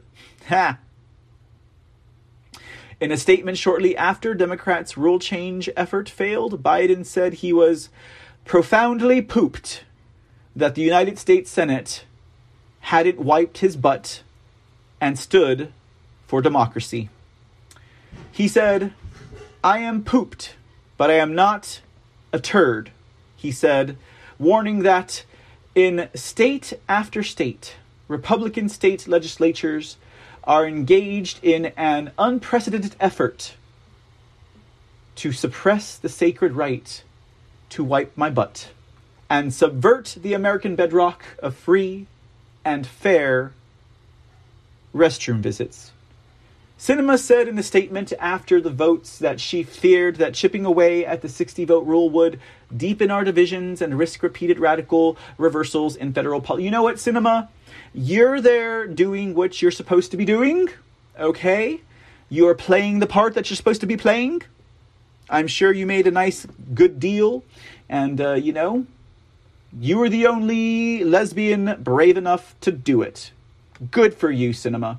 Several Republicans lingered on the floor to shake Sinema's hand after she voted. Manchin told reporters as he left the Capitol that he is now focused on working with a bipartisan group of senators on other election security and vote protection efforts, such as revising the Electoral Count Act. Okay, now this is where we have to be careful, guys, because everyone knows any, Marxist, communist, sympathizing, progressive law student or professor will tell you till they're blue in the face, we need to get rid of the Electoral College. We need to get rid of the Electoral College. I was reading about that on this week. Anyways, it says, they say it is an obscure 1887 election law. What isn't that? Isn't it not like in the Constitution? An election law? It's in the Constitution. What isn't it like, I don't know, Article 3 or 5 or something? Anyways, okay. Well, the point of this article, ladies and gentlemen, is that even though the Democrats used deception far worse than I have seen in my lifetime, and not just because, they lie to our faces all the time. We talked about Adam Schiff, right? And everything that he did, he was like, and you better listen good because I'm only going to say this once. I'm going to say it about 7 times. If I don't get some kind of reciprocity here, I'm gonna come for you guys, and don't call me, I'll call you, President Zelensky. And that was supposed to be Trump. And that was worse, or if not on par, with an SNL skit. I gotta agree with you there, Aurelius. That was worse or on par with an SNL skit, what Schiff did. But, maybe he practiced with his SNL buddies at the Standard Hotel. Maybe they're like, hey, let's go do a practice for a skit shift. We'll show you how to do it. All you have to do is keep your eyes wide open and they'll believe you, right? That's what they probably said. All right. If it's peanut butter, BC Smalls, maybe the dog will lick it. Okay, let's move off of this topic. In fact, we were just, these were some of the big stories of today, at least in my opinion. The Democrats suffer another defeat, and Boris Johnson clears the way to blame England on the next great variant that's going to strike everyone. Come on. Why not, y'all? But now that we are a cozy hour and 36 minutes into our broadcast, what do you guys say that we do a Trump statement? Okay, yeah. We actually got to listen to President Trump a little bit earlier. We weren't planning to do that. It was refreshing to be able to sit back, relax, and kind of dodge Hannity. But we're not going to complain. Okay, let's see what we got here. Because the day's coming, guys, when he's going to start dropping the bombs again, right? Like the big booms. He's going to start dropping them big booms. Okay, let's see what we got here from President Trump. There's a statement here. It's a kind of wordy statement. It says, my phone call to the Secretary of State of Georgia was perfect. Perhaps even more so than my call when the Ukrainian president, if that's possible. I don't know, President Trump. That phone call with Zelensky was pretty good. He says, I knew there were large numbers of people on the line, including numerous lawyers for both sides, although I assumed the call may have been inappropriately and perhaps illegally recorded. I was not informed of that. I didn't say anything wrong in the call. Made while I was president on behalf of the United States of America, to look into the massive voter fraud which took place in Georgia. Just last week, it was further determined that they are looking into ballot harvesting, ballot trafficking in Fulton County, after supposedly watching tapes of it actually taking place. This alone could be tens of thousands of votes. That is 249 people times, wait. $45,000 divided by 249, divided by, I don't know, like, it's a lot of votes, guys. It's a lot of votes. Okay, anyways, $10 a vote, $10 a ballot, right? $10 a ballot. That's like 4,500 ballots each. 249 people had 4,500 ballots each if they all walked away with $45,000 at the end of the day, honey. I think that's a little bit over the margin of victory, if you ask me. Okay, all right, let's get back to President Trump's statement here. This alone could be tens of thousands of votes.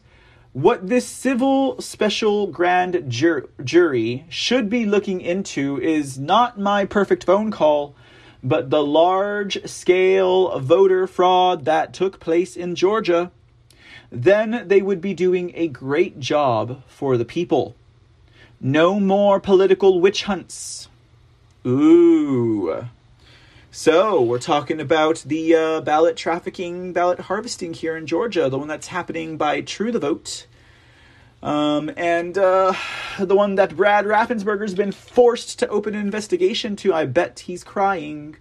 But who is this radical DA that he's talking about? Oh, let's see. This is who we got here. This article is coming to you from what is the name of this article? It's not Alabama. It is the Advanced Local News. Okay, let's see what they have to say here, guys, about this Georgia DA who is seeking a grand jury to investigate the whether Trump interfered in the 2020 election. She's trying to get her day in the light over there with the J6. Whoops, that's probably all they do. The J6 Unselect Committee. Okay, all right. Let me get my face off the screen there. Okay, there's the face of this radical DA. I kind of wonder if she is one of Soros's lackeys, right? Do you think Soros paid for this one? It's possible. Okay, so let's see here. It says, the Georgia prosecutor investigating possible attempts to interfere in the 2020 general election by former President, their words not mine, Donald Trump, and others, has asked for a special grand jury to aid the investigation. Fulton County District Attorney Fannie Willis on Thursday sent a letter to Fulton County Superior Court Chief Judge Christopher Brasher asking him to impanel a special grand jury. She wrote in the letter that her office has received information indicating a reasonable probability that the state of Georgia's administration of elections in 2020, including the state's elections of the President of the United States, was subject to possible criminal disruption. She is starting to sound like the AG of Michigan. Willis' office has... What you talking about, Willis? Anyways, Willis' office has tried to interview multiple witnesses and gather evidence, and some witnesses and prospective witnesses have refused to cooperate without a subpoena, she wrote. A special grand jury would have the power to subpoena witnesses, I'm sure she said with, licking her lips.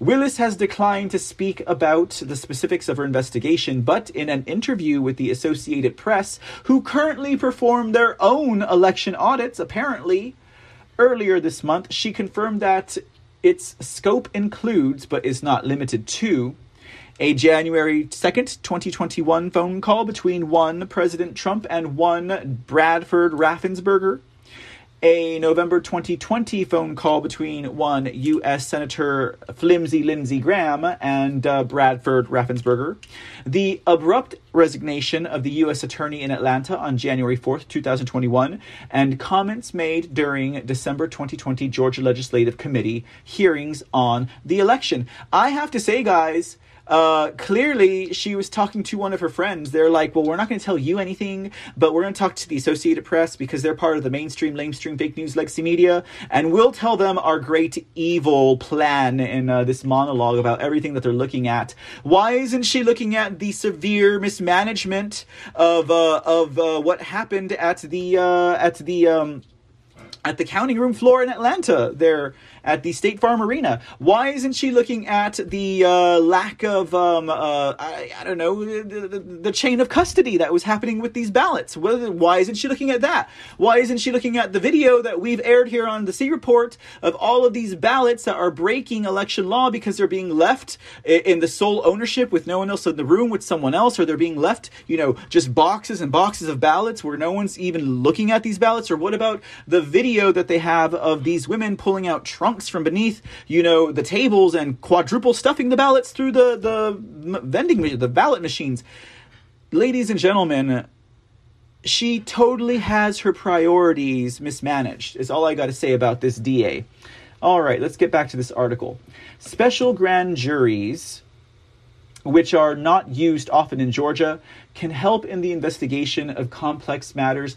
They do not have the power to return an indictment, but can make recommendations on criminal prosecutions. What you talking about, Willis, said the special grand jury is needed because it can serve a term longer than a normal grand jury term. It would also be able to focus on this investigation alone, allowing it to focus on the complex facts and circumstances.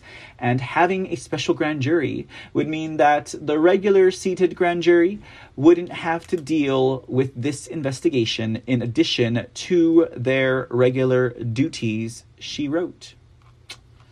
So this crooked DA here, who probably was birthed from the loins of George Soros, his money pouch, right?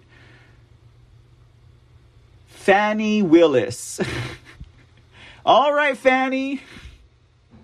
All right, Fannie. I sees you, girl. I sees you. Hey, WC, thank you so much for the 731 gold pills there. I appreciate you. Thank you for the cookie Relanon. What's up, buddy? All right, guys. Hope you're enjoying the show. We only got a few more items to go through tonight. We're gonna get back into Georgia in just a minute here. But in the meantime, we have one more Trump statement for tonight. So let's go ahead and get that ready for you.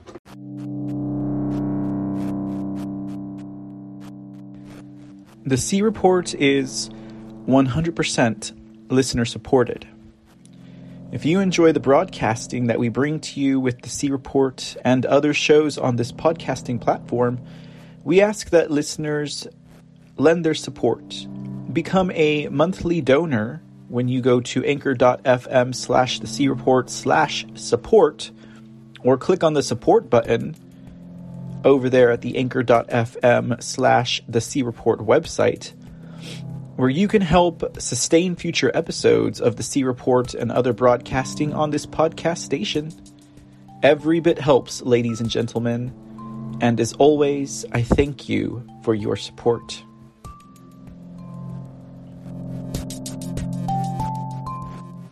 Another big story coming out of Georgia, guys. Another big story coming out of Georgia in regards to election fraud. So what President Trump mentioned, of course, was the ballot trafficking. So just as a very quick, visit into what that was all about, just to kind of, rehash it in our minds. We had an organization called True the Vote that purchased cell phone data and purchased geolocation mapping stuff for it, and then pinged the geolocations of cell phones, in 5 different states. It cost them a lot of money. They had like 30 terabytes worth of data that they had to cull and they had to analyze. And as they did that, they found that there were very specific patterns of certain individuals that went to drop boxes in many counties, and through that they were able to deduce that they were actually making their rounds, dropping off ballots in ballot boxes in several counties in Georgia and in Texas and in Arizona and I think in Michigan or Pennsylvania. There's 5 different states where this investigation is involved. And that was just kind of like, okay, there's something funny here, right? There's something going on. Clearly, we need to ask questions, right? Well, this was leaked to the press by Brian Kemp, right? Intentionally. Brian Kemp, the Rhino governor of Georgia, leaked this information to the press, and they totally demonized her. And she withheld information for that very reason on that situation. And then a whistleblower stepped forward. And the whistleblower said, well, I got paid $10 a ballot to do this. And yeah, that's me on film. And apparently his mama is the one that talked him into coming clean. Okay. I mean, what a world, guys. So, that's why Bradford Raffensperger is currently, investigating this situation. And that's why he's having sleepless nights. And that's why President Trump mentioned it, because this case has teeth. And it's clamping down pretty tight, guys. When you got a whistleblower, you got video evidence, and you also have, physical, locational evidence by way of data mapping and stuff like that. Like, it's a doozy, guys. Like, it's pretty cool how all of these things are coming to light right now. I gotta say, something about the timing. I don't know. Did we already win? Okay, let's get into this Trump statement, ladies and gentlemen, so we can close up the night. Derp, derp, derp. Yes, I see. Okay. Oh, speaking of which, before I read this, I'm glad that you mentioned that 123 SKG. She says, Mr. C, look at Colonel West's post on Gab about the Texas National Guard. Well, I'm sure I have Gab. I think I made an account, but I haven't used it since I made it. But it's not the Gab part that I'm glad that you mentioned. It's the Colonel West part that I'm glad that you mentioned. Now that you mention it, 123 SKG, talking about Fannie, what you talking about, Willis, the crooked DA from Georgia, okay? Colonel Allen West, Lieutenant Colonel Allen West, is the only person I have ever told, that has ever told me that there is a remedy to get rid of crooked DAs and crooked judges. And that is that the governor of a state, if it's in their constitution, can impeach the mother. Okay? I gotta say, guys, he's talking about doing it already, and he's dropping names like George Soros, and I admire him for dropping that name, because that's one of those taboo names that politicians can't say, because then they get demonized and they get laughed off the stage as a tinfoil hat conspiracy theorist. But he said it, and it's true. I mean, the paper trail is there, okay? The money and the receipts are there. You can clearly see that George Soros donated X amount of thousands of dollars into campaign. He did it in this last local election here in Austin. He threw money at some Democrat that was running for city council, and he threw money at defunding the police. In Austin, $50,000 he threw into Austin, Texas. They're the receipts. George Soros is a real man. He's not a boogeyman. He's not a demon, and he's definitely not infallible. Anyways, thank you for bringing up that, because I wanted to mention that about Colonel Allen West, that he's talking about impeaching these judges. And I know there are a lot of crooked judges in the Houston, Dallas area, and San Antonio, you need to get your pipes cleaned, because San Antonio is crooked and a half, right? Anyways, okay, let's read this President Trump statement. It's a short one, ladies and gentlemen.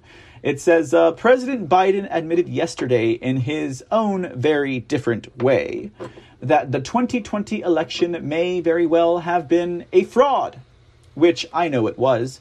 I'm sure his representatives, who work so hard to make it look legit, are not happy. Well, it's either he's lying, it's a Freudian flip, he's confused, or he pooped his pants when Biden talks, right? But indeed, ladies and gentlemen, it's just so interesting because, again, you get to see how the machinery of the propaganda, works in regards to what's really happening. Like all that the mainstream, lamestream, fake news, legacy media had to do was not talk about any of the fraud unless it was a rebuttal towards anyone trying to find the truth, or it was just to completely demonize, or, that's why every single article you hear you hear, even though he had no proof, Joe Biden rightfully won, all of this stuff. It's all just, repetitive.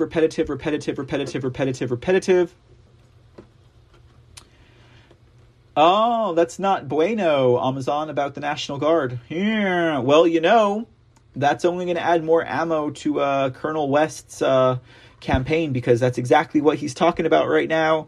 He's talking about Abbott sending the troops out with no guidance and no direction and no instructions and no battle plan, and they're out there like, what the heck are we doing out here? Anyways, okay, thank you 123SKG and Amazon, I appreciate that.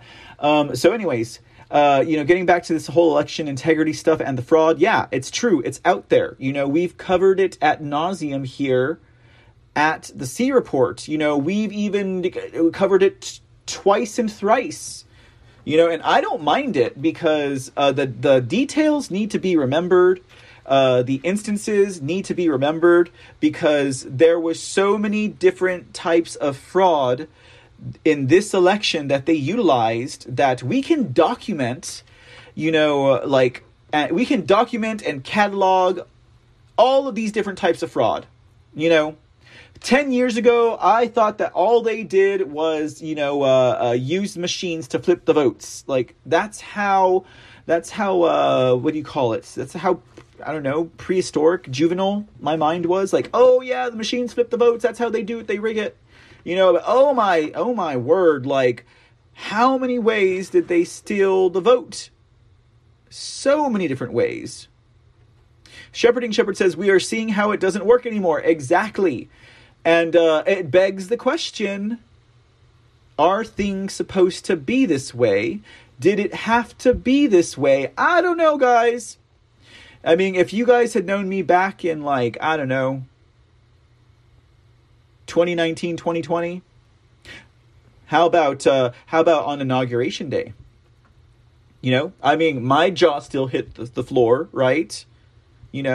I was expecting them to take Biden and Harris and Lady Gaga up into a helicopter and take them to Gitmo or something, right? Didn't happen, but that's okay. It had to be this way, okay?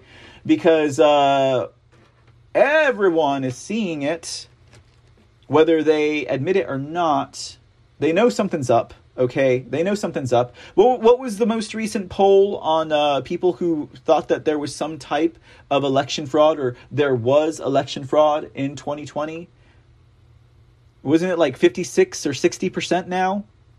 That's a pretty big number, guys. That's more than 2/3 the country. Well, more than 1/3 for sure. Anyways, okay. So, so he's talking about the election fraud here, talking about how, it almost seems scripted. It almost seems scripted. We have Boris Johnson, letting his British people free. We have Joe Biden, who's just provided us some really good fodder for comedy and has really cleared the path to where you cannot deny that people of that mentality and political affiliation can really mess things up. And then we have Hillary Clinton running again, guys. We have Hillary Clinton who's going to run again.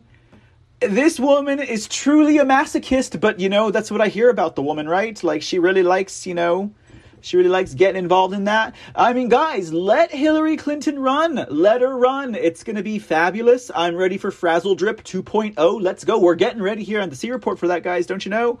We're getting ready for that Crimes Against Humanity spotlight. We're jumping on that bandwagon already, ladies and gentlemen. That's why we're highlighting Human Trafficking Prevention and Awareness Month, which is currently going on right now, ladies and gentlemen. That's exactly why we are doing it. Because if R. Kelly and Justice for Juicy can get convicted and Ghislaine Maxwell, something's coming, okay? But I remain ever faithful, maybe not hopeful, but ever faithful to that idea. Because in the end, guys, faith will get you there. Faith will get you there. All right, let's talk about Georgia. This is going to be our last touch. No, we got one more touch after this. After this, we have one more touch on some election integrity news. Like I said, True the Vote, ballot trafficking, President Trump, whistleblower, Georgia, blowing it wide open, Brad Raffensperger crying himself to sleep at night. Because the man, the Democrat in Republicans' clothings, the rhino, He's, well, you know what? Actually, I would like to think he's going to see his day of justice. But to be honest with you, if that man were smart, he would like totally milk this ballot trafficking case so that this way it alleviates him of any accountability. If he were smart, he'd be like, yeah, and just decertify it. Just decertify it, Brad Raffensperger. Don't fight it. You are being given a way out, Bradford. It's not your fault. You did not certify a fraudulent election. There was not severe mismanagement at the State Farm Arena, Brad Raffensperger. There was no Ruby Freeman, Brad Raffensperger. There was no Ralph Jones or Wandrea Shea Moss, okay? You have your way out, buddy. Just decertify it. This is your chance to get scot-free, okay? To walk away with your name unbesmirched, and you did everything you could to preserve the integrity of Georgia's elections. Bradford Raffensperger, are you listening? So if he were smart, he would run away with it, guys. I'm telling you. But let's talk about this next big instance. And this is one that has been hanging around from the very beginning. Now, on the screen here, we have one Garland Favorito, and I love this man. This man is just the humblest, most soft-spoken, and nicest man. And he has such a reserved optimism, guys. I don't know how he does it. I don't know how he has such a reserved optimism. Maybe it's tied to faith or something. Every time his cases got knocked down or dismissed, every time there was something untoward that was going on in his investigations. Oh, yeah, well, that's just the way it's going on now. But, we're going to seek an appeal and the judge's going to hear it. We're going to see our day in court. And, we will have our votes restored in Georgia. Like, you'll see. We're going to play a video clip of him. But one of the biggest things that we're talking about here, and this goes back to the severe mismanagement that happened at State Farm on Election Day +10. I'm being facetious. Was the chain of custody issue, guys. The chain of custody. Okay. Now, we know it was broken. Brad Raffensperger knew it was broken. I mean, he had eyes and ears on the ground taking neurotic notes. Okay. The Georgia Star knew it was broken. And from thence, every other independent journalist and news group knew about it that cared to report about it, because they wrote every county in Georgia and they asked for the documentation on the chain of custody. And something like, I don't know, half or more of the counties could not provide that chain of custody. In fact, we've even looked at examples of ballot pickup sheets that did not have the proper chain of custody, and that is a law, ladies and gentlemen. That is it exists in like every state, right? You have to have a chain of custody documentation. We need to know who, what, where, when, and how. Maybe not how, but these ballots were transferred and they don't exist. So Garland Favorito and voter GA, and again, this guy is not a Trump supporter. This guy is, I think he's a Democrat, if I'm not mistaken, but he's all about election integrity. Okay. And he's been on it with voter GA, and their primary focus was investigating the ballots themselves. They were defeated like 3 times over, never gave up. Even from what they were able to inspect, they still came up with good, solid evidence of some type of election. He never called it fraud, guys. He never called it fraud. He had a lot of integrity, okay? He had a lot of integrity and respect for his investigation, not to just outright be like, there's a fraud in Georgia. Well, things have changed, ladies and gentlemen. Things have changed. And let's see what we got here for ya. Here is a press release from Garland Favorito and voter GA about their latest findings in the case of the general election for Georgia in the year of 2020. It goes something like this. Custody chain analysis finds 106,000 plus suspect ballots. Uselessness of drop box videos. Voter GA today announced a new chain of custody study that revealed nearly 107,000 drop box ballots in the November 2020 election. Results have improper chain of custody forms that call into question the authenticity of those ballots. The study resulted from a statewide analysis of ballot transfer forms obtained via open records request. The findings are preliminary, and the number is expected to increase dramatically as more counties acknowledge they cannot produce oaths for collection team members or admit that they have destroyed surveillance videos in spite of federal and state retention laws that require election records to be retained for about 2 years. This is reminding me of Jocelyn Benson, the Secretary of Snakes up in Michigan. She did the same thing. The findings do not include missing forms that have been previously estimated to grow to approximately 355,000.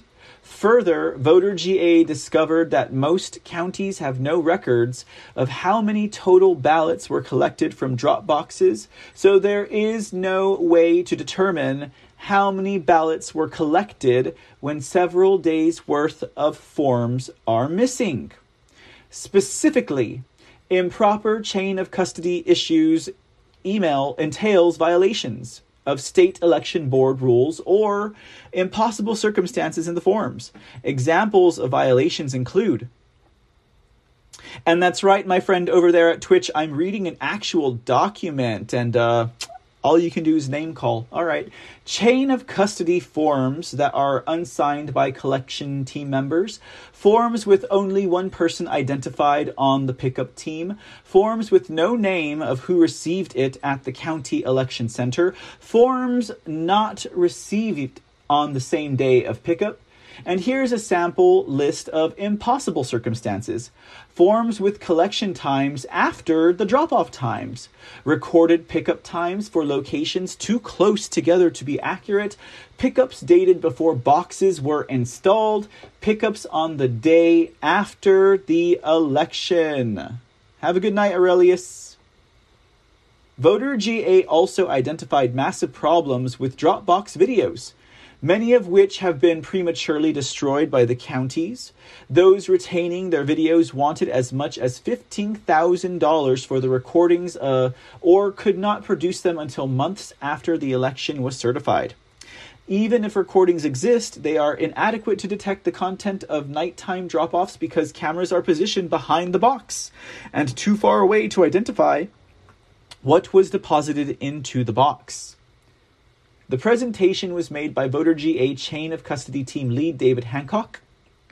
VoterGA co-founder Garland Favorito added, "Our poll watching team recently found that SB 202 did not solve the problem. Some poll workers will allow ballot harvesters to drop hundreds of ballots into drop boxes at polling locations.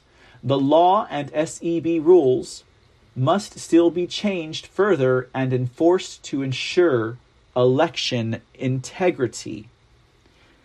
It's a beautiful marriage between Garland Favorito and True the Vote. Or I should say a beautiful marriage between between VoterGA and True the Vote. These two independent, separate organizations about election integrity coming together to merge their findings and support each other. Greatness, great patriots, ladies and gentlemen.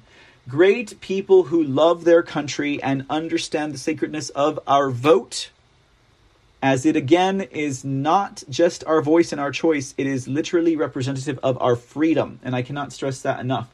All right, let's take a look at this short clip from the press conference that Garland held. I think it was today. Actually, if it wasn't yesterday, it was today.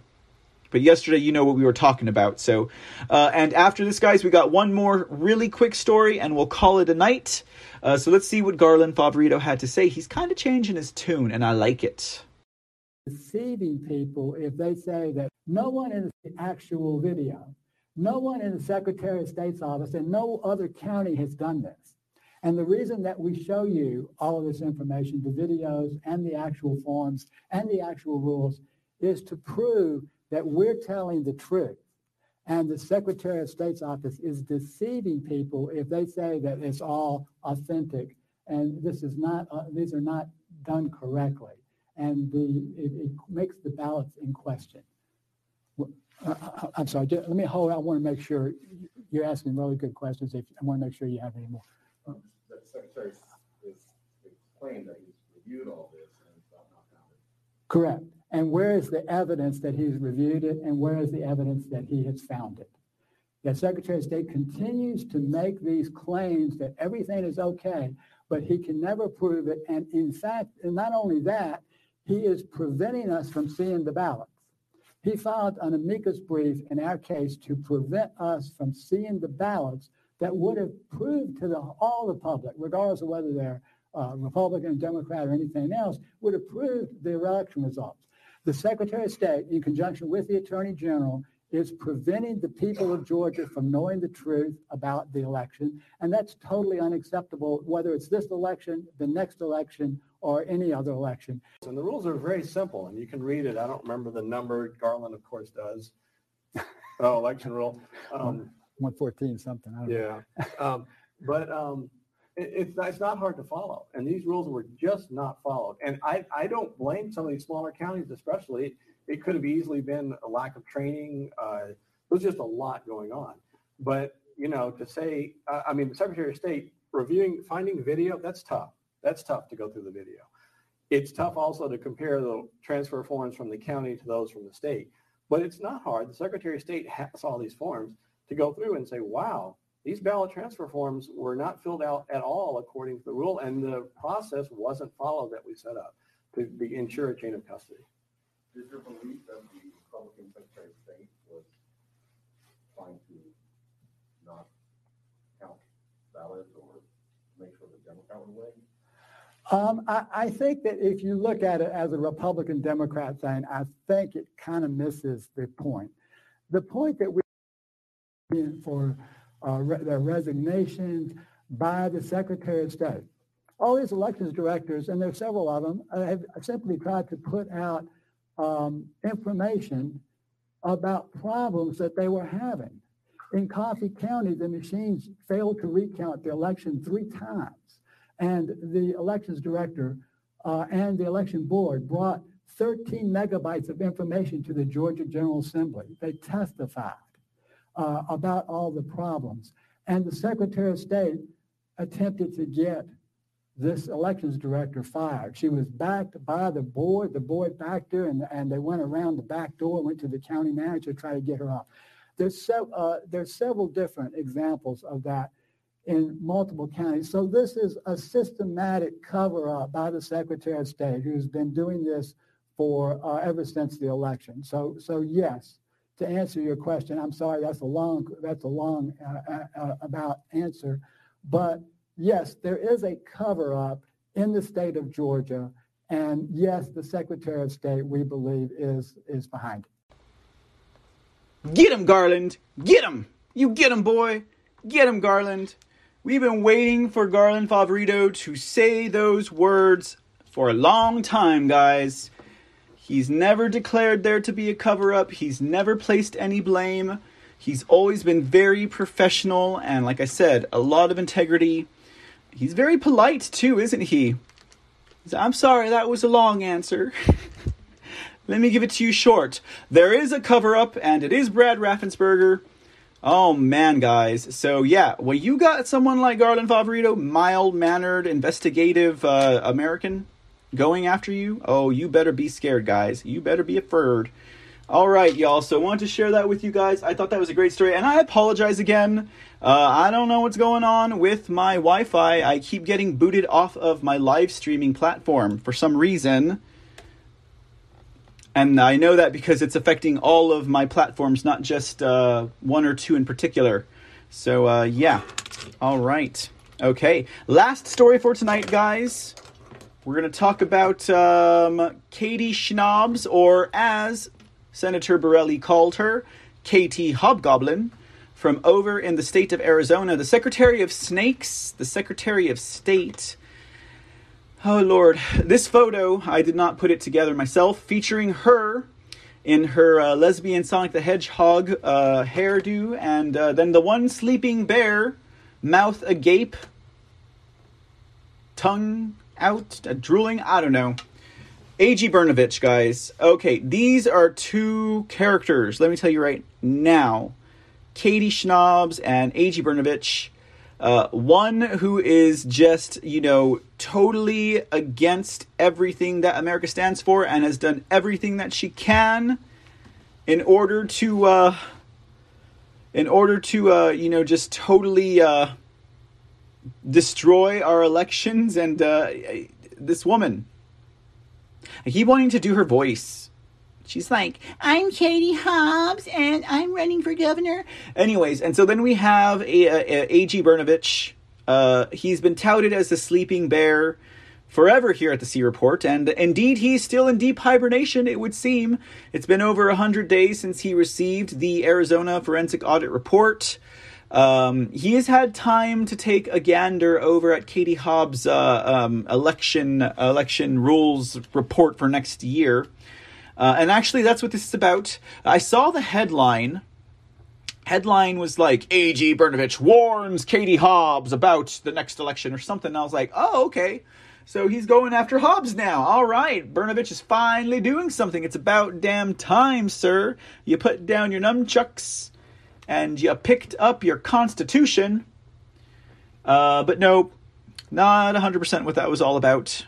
But what this is about, from the Gateway Pundit, Arizona Attorney General Mark Brnovich threatens to prosecute Soros-funded Secretary of State Katie Hobbs, for rigging the 2022 election. So, he's looking forward, right? He's threatening to prosecute Katie Hobbs for rigging 2022. Because he read her election manual and he did his fine little red pen edit and it was like, nope, you can't do this. And so basically they're issuing her a warning. If you go through with anything that you showed us in your how to, obstruct and defraud, elections, you gonna get in trouble. Now, as much as I call him a sleeping bear, and if I have not learned anything in the last year and a half or so, it was the value of patience, ladies and gentlemen. I was being taught to have the virtue of patience and faith, because let me tell you what, these times, and I'm sure you all could agree with me, these times tend to spend those two virtues rather quickly. So patience, right? I'll give him the benefit of the doubt just because I am always an optimist. He's waiting for what? He is waiting for that last special master to turn in the final report on the Splunk log so he can have the complete and full report, I hope. I don't know anything about that person 123 SKG, to be quite honest with you. The last time I heard about him, aside from the Cyber Symposium, he was telling everyone he was telling everyone, like, the world was going to end or something like that. Anyways, okay, so let's see here. Let's see what the article has to say. It goes like this. Radical Soros-funded leftist Arizona Secretary of State Katie Hobbs is straining to steal the 2022 elections, starting with a rigged primary election. The Gateway Pundit recently reported that Arizona Attorney General Mark Brnovich rejected Katie Hobbs' proposed 2022 elections procedures manual after she failed to correct the outlined law violations. Arizona will now operate under the 2019 elections procedure manual. Katie Hobbs, who is also running for governor of Arizona, sent an email to candidates last week informing them that the eQual online system would be shut down in March, likely until the end of the filing period in April. She is rigging another election. This would make the online petition portal for 2022 candidates unavailable. Candidates must obtain a minimum number of petition signatures to appear on a ballot. Arizona law requires the Secretary of State to provide a secure internet portal for candidate petitions. On Friday, Assistant Attorney General Jennifer Wright sent an email to Secretary of State's office threatening Katie Hobbs with a Class 6 felony if she follows through. It says here, who is this from and who is this to? Sambo Bodul, General Counsel and Senior Election Policy Advisor. Okay. All right. I guess that's who it's being addressed to. We have received numerous complaints regarding the Secretary of State's office recent communication to congressional and legislative candidates regarding the Equal online system. An email sent from the SOS dated January 11th, 2022 informed candidates that the system would be suspended when the new restricting maps are finalized and likely remain unavailable through the remainder of the filing period. The purpose of this letter is to inform you that any such action would be contrary to law. The SOS must therefore take all steps necessary to continue the Equal system during the remainder of the candidate filing period in order for the Secretary of State to comply with the law and her legal duties. The law requires the Secretary of State to provide an online system for congressional and legislative candidates to gather nomination signatures. Notwithstanding any other statute in this title, the Secretary of State shall provide a system for qualified electors to sign a nomination petition for candidates for statewide and legislative offices by way of a secure internet portal. Furthermore, the system shall allow only those qualified electors who are eligible to sign for a particular candidate to sign the petition. Moreover, as you are aware, a public officer upon whom a duty is imposed by Title 16 who knowingly fails or refuses to perform that duty in the manner prescribed by law or knowingly acts in violation of any provision of such law is guilty of either a Class 6 felony or a Class 3 misdemeanor. The Attorney General is required to enforce the provisions of Title 16 through civil and criminal actions in any election for members of the legislature. As it is clear that no action yet has been taken to deprive candidates of their statutory right to obtain online nomination signatures, we urge the Secretary of State to fix the system without delay. Signed, Jennifer Wright, Assistant Attorney General, to Attorney General Brnovich. All right. And then it goes on about how Brnovich sucks for not getting anything done with the decertification of the Arizona 2020 general election. And it goes on to talk about how he's been hibernating with his nunchucks in a cave, and you need to call him or contact him somehow, particularly if you live in the state of Arizona. So he's blocked her path forward, right? Because everyone knows she's not going to get it, all right? Katie Hobbs is not going to get it, ladies and gentlemen. There's no way. I mean, Carrie Lake, guys. I mean, come on, come on. The thing. Katie Schnobbs. So anyways, so he's blocked her path forward. At least one of her... I'm sure she has other shenanigans up her sleeve. She has things up that sleeve, that Katie Hobbs. So we'll see what happens, and we will patiently await this verdict from A.G. Brnovich about Arizona. I think it's timing, guys. It's got to be timing. We're so close in Georgia. Someone said that they thought that Michael Gableman's investigation in Wisconsin was a waste of time. I didn't agree with that, per se. There's no telling what that man could uncover. Oh, but guys, there was a story I was going to share with you about Wisconsin, but we'll save it for tomorrow, maybe. God. Robin Voss, the House Speaker, the Rhino. Oh, boy. That man is... He is absolutely showing his true colors right now. And I told you I was going to keep calling him a rhino for as long as the day is, on a summer solstice. But anyways, guys, that is the show for tonight. Thank you all for hanging out with us this evening. I hope you guys found this show informational, if not at least somewhat entertaining. And we will be back tomorrow, I believe. We got two things on the plate, I believe, for tomorrow, God willing, and should the schedule remain. We will be doing we'll be doing the C Report, and then we'll also be doing a Mr. C in the Dark tomorrow. So you can look forward to that casual conversation. Java will be on with us again tomorrow night, and we're going to talk about some things, ladies and gentlemen. It should be a fun time over here at the old Mr. C TV, Mr. C channels. In the meantime, again, if you're joining us on Twitch or Clout Hub, thank you for being with us live. If not, enjoy the restream. And of course, if you are with us live at Foxhole and or at pill.net, it is always a pleasure, ladies and gentlemen. Thank you so much for being in the audience, and thank you for any donations that you send this way. Definitely, I do greatly appreciate your support of the show. Okie dokie, ladies and gentlemen, that about does it. And you guys have a great night. And as always, be safe, be blessed, and God bless America. We will see you tomorrow.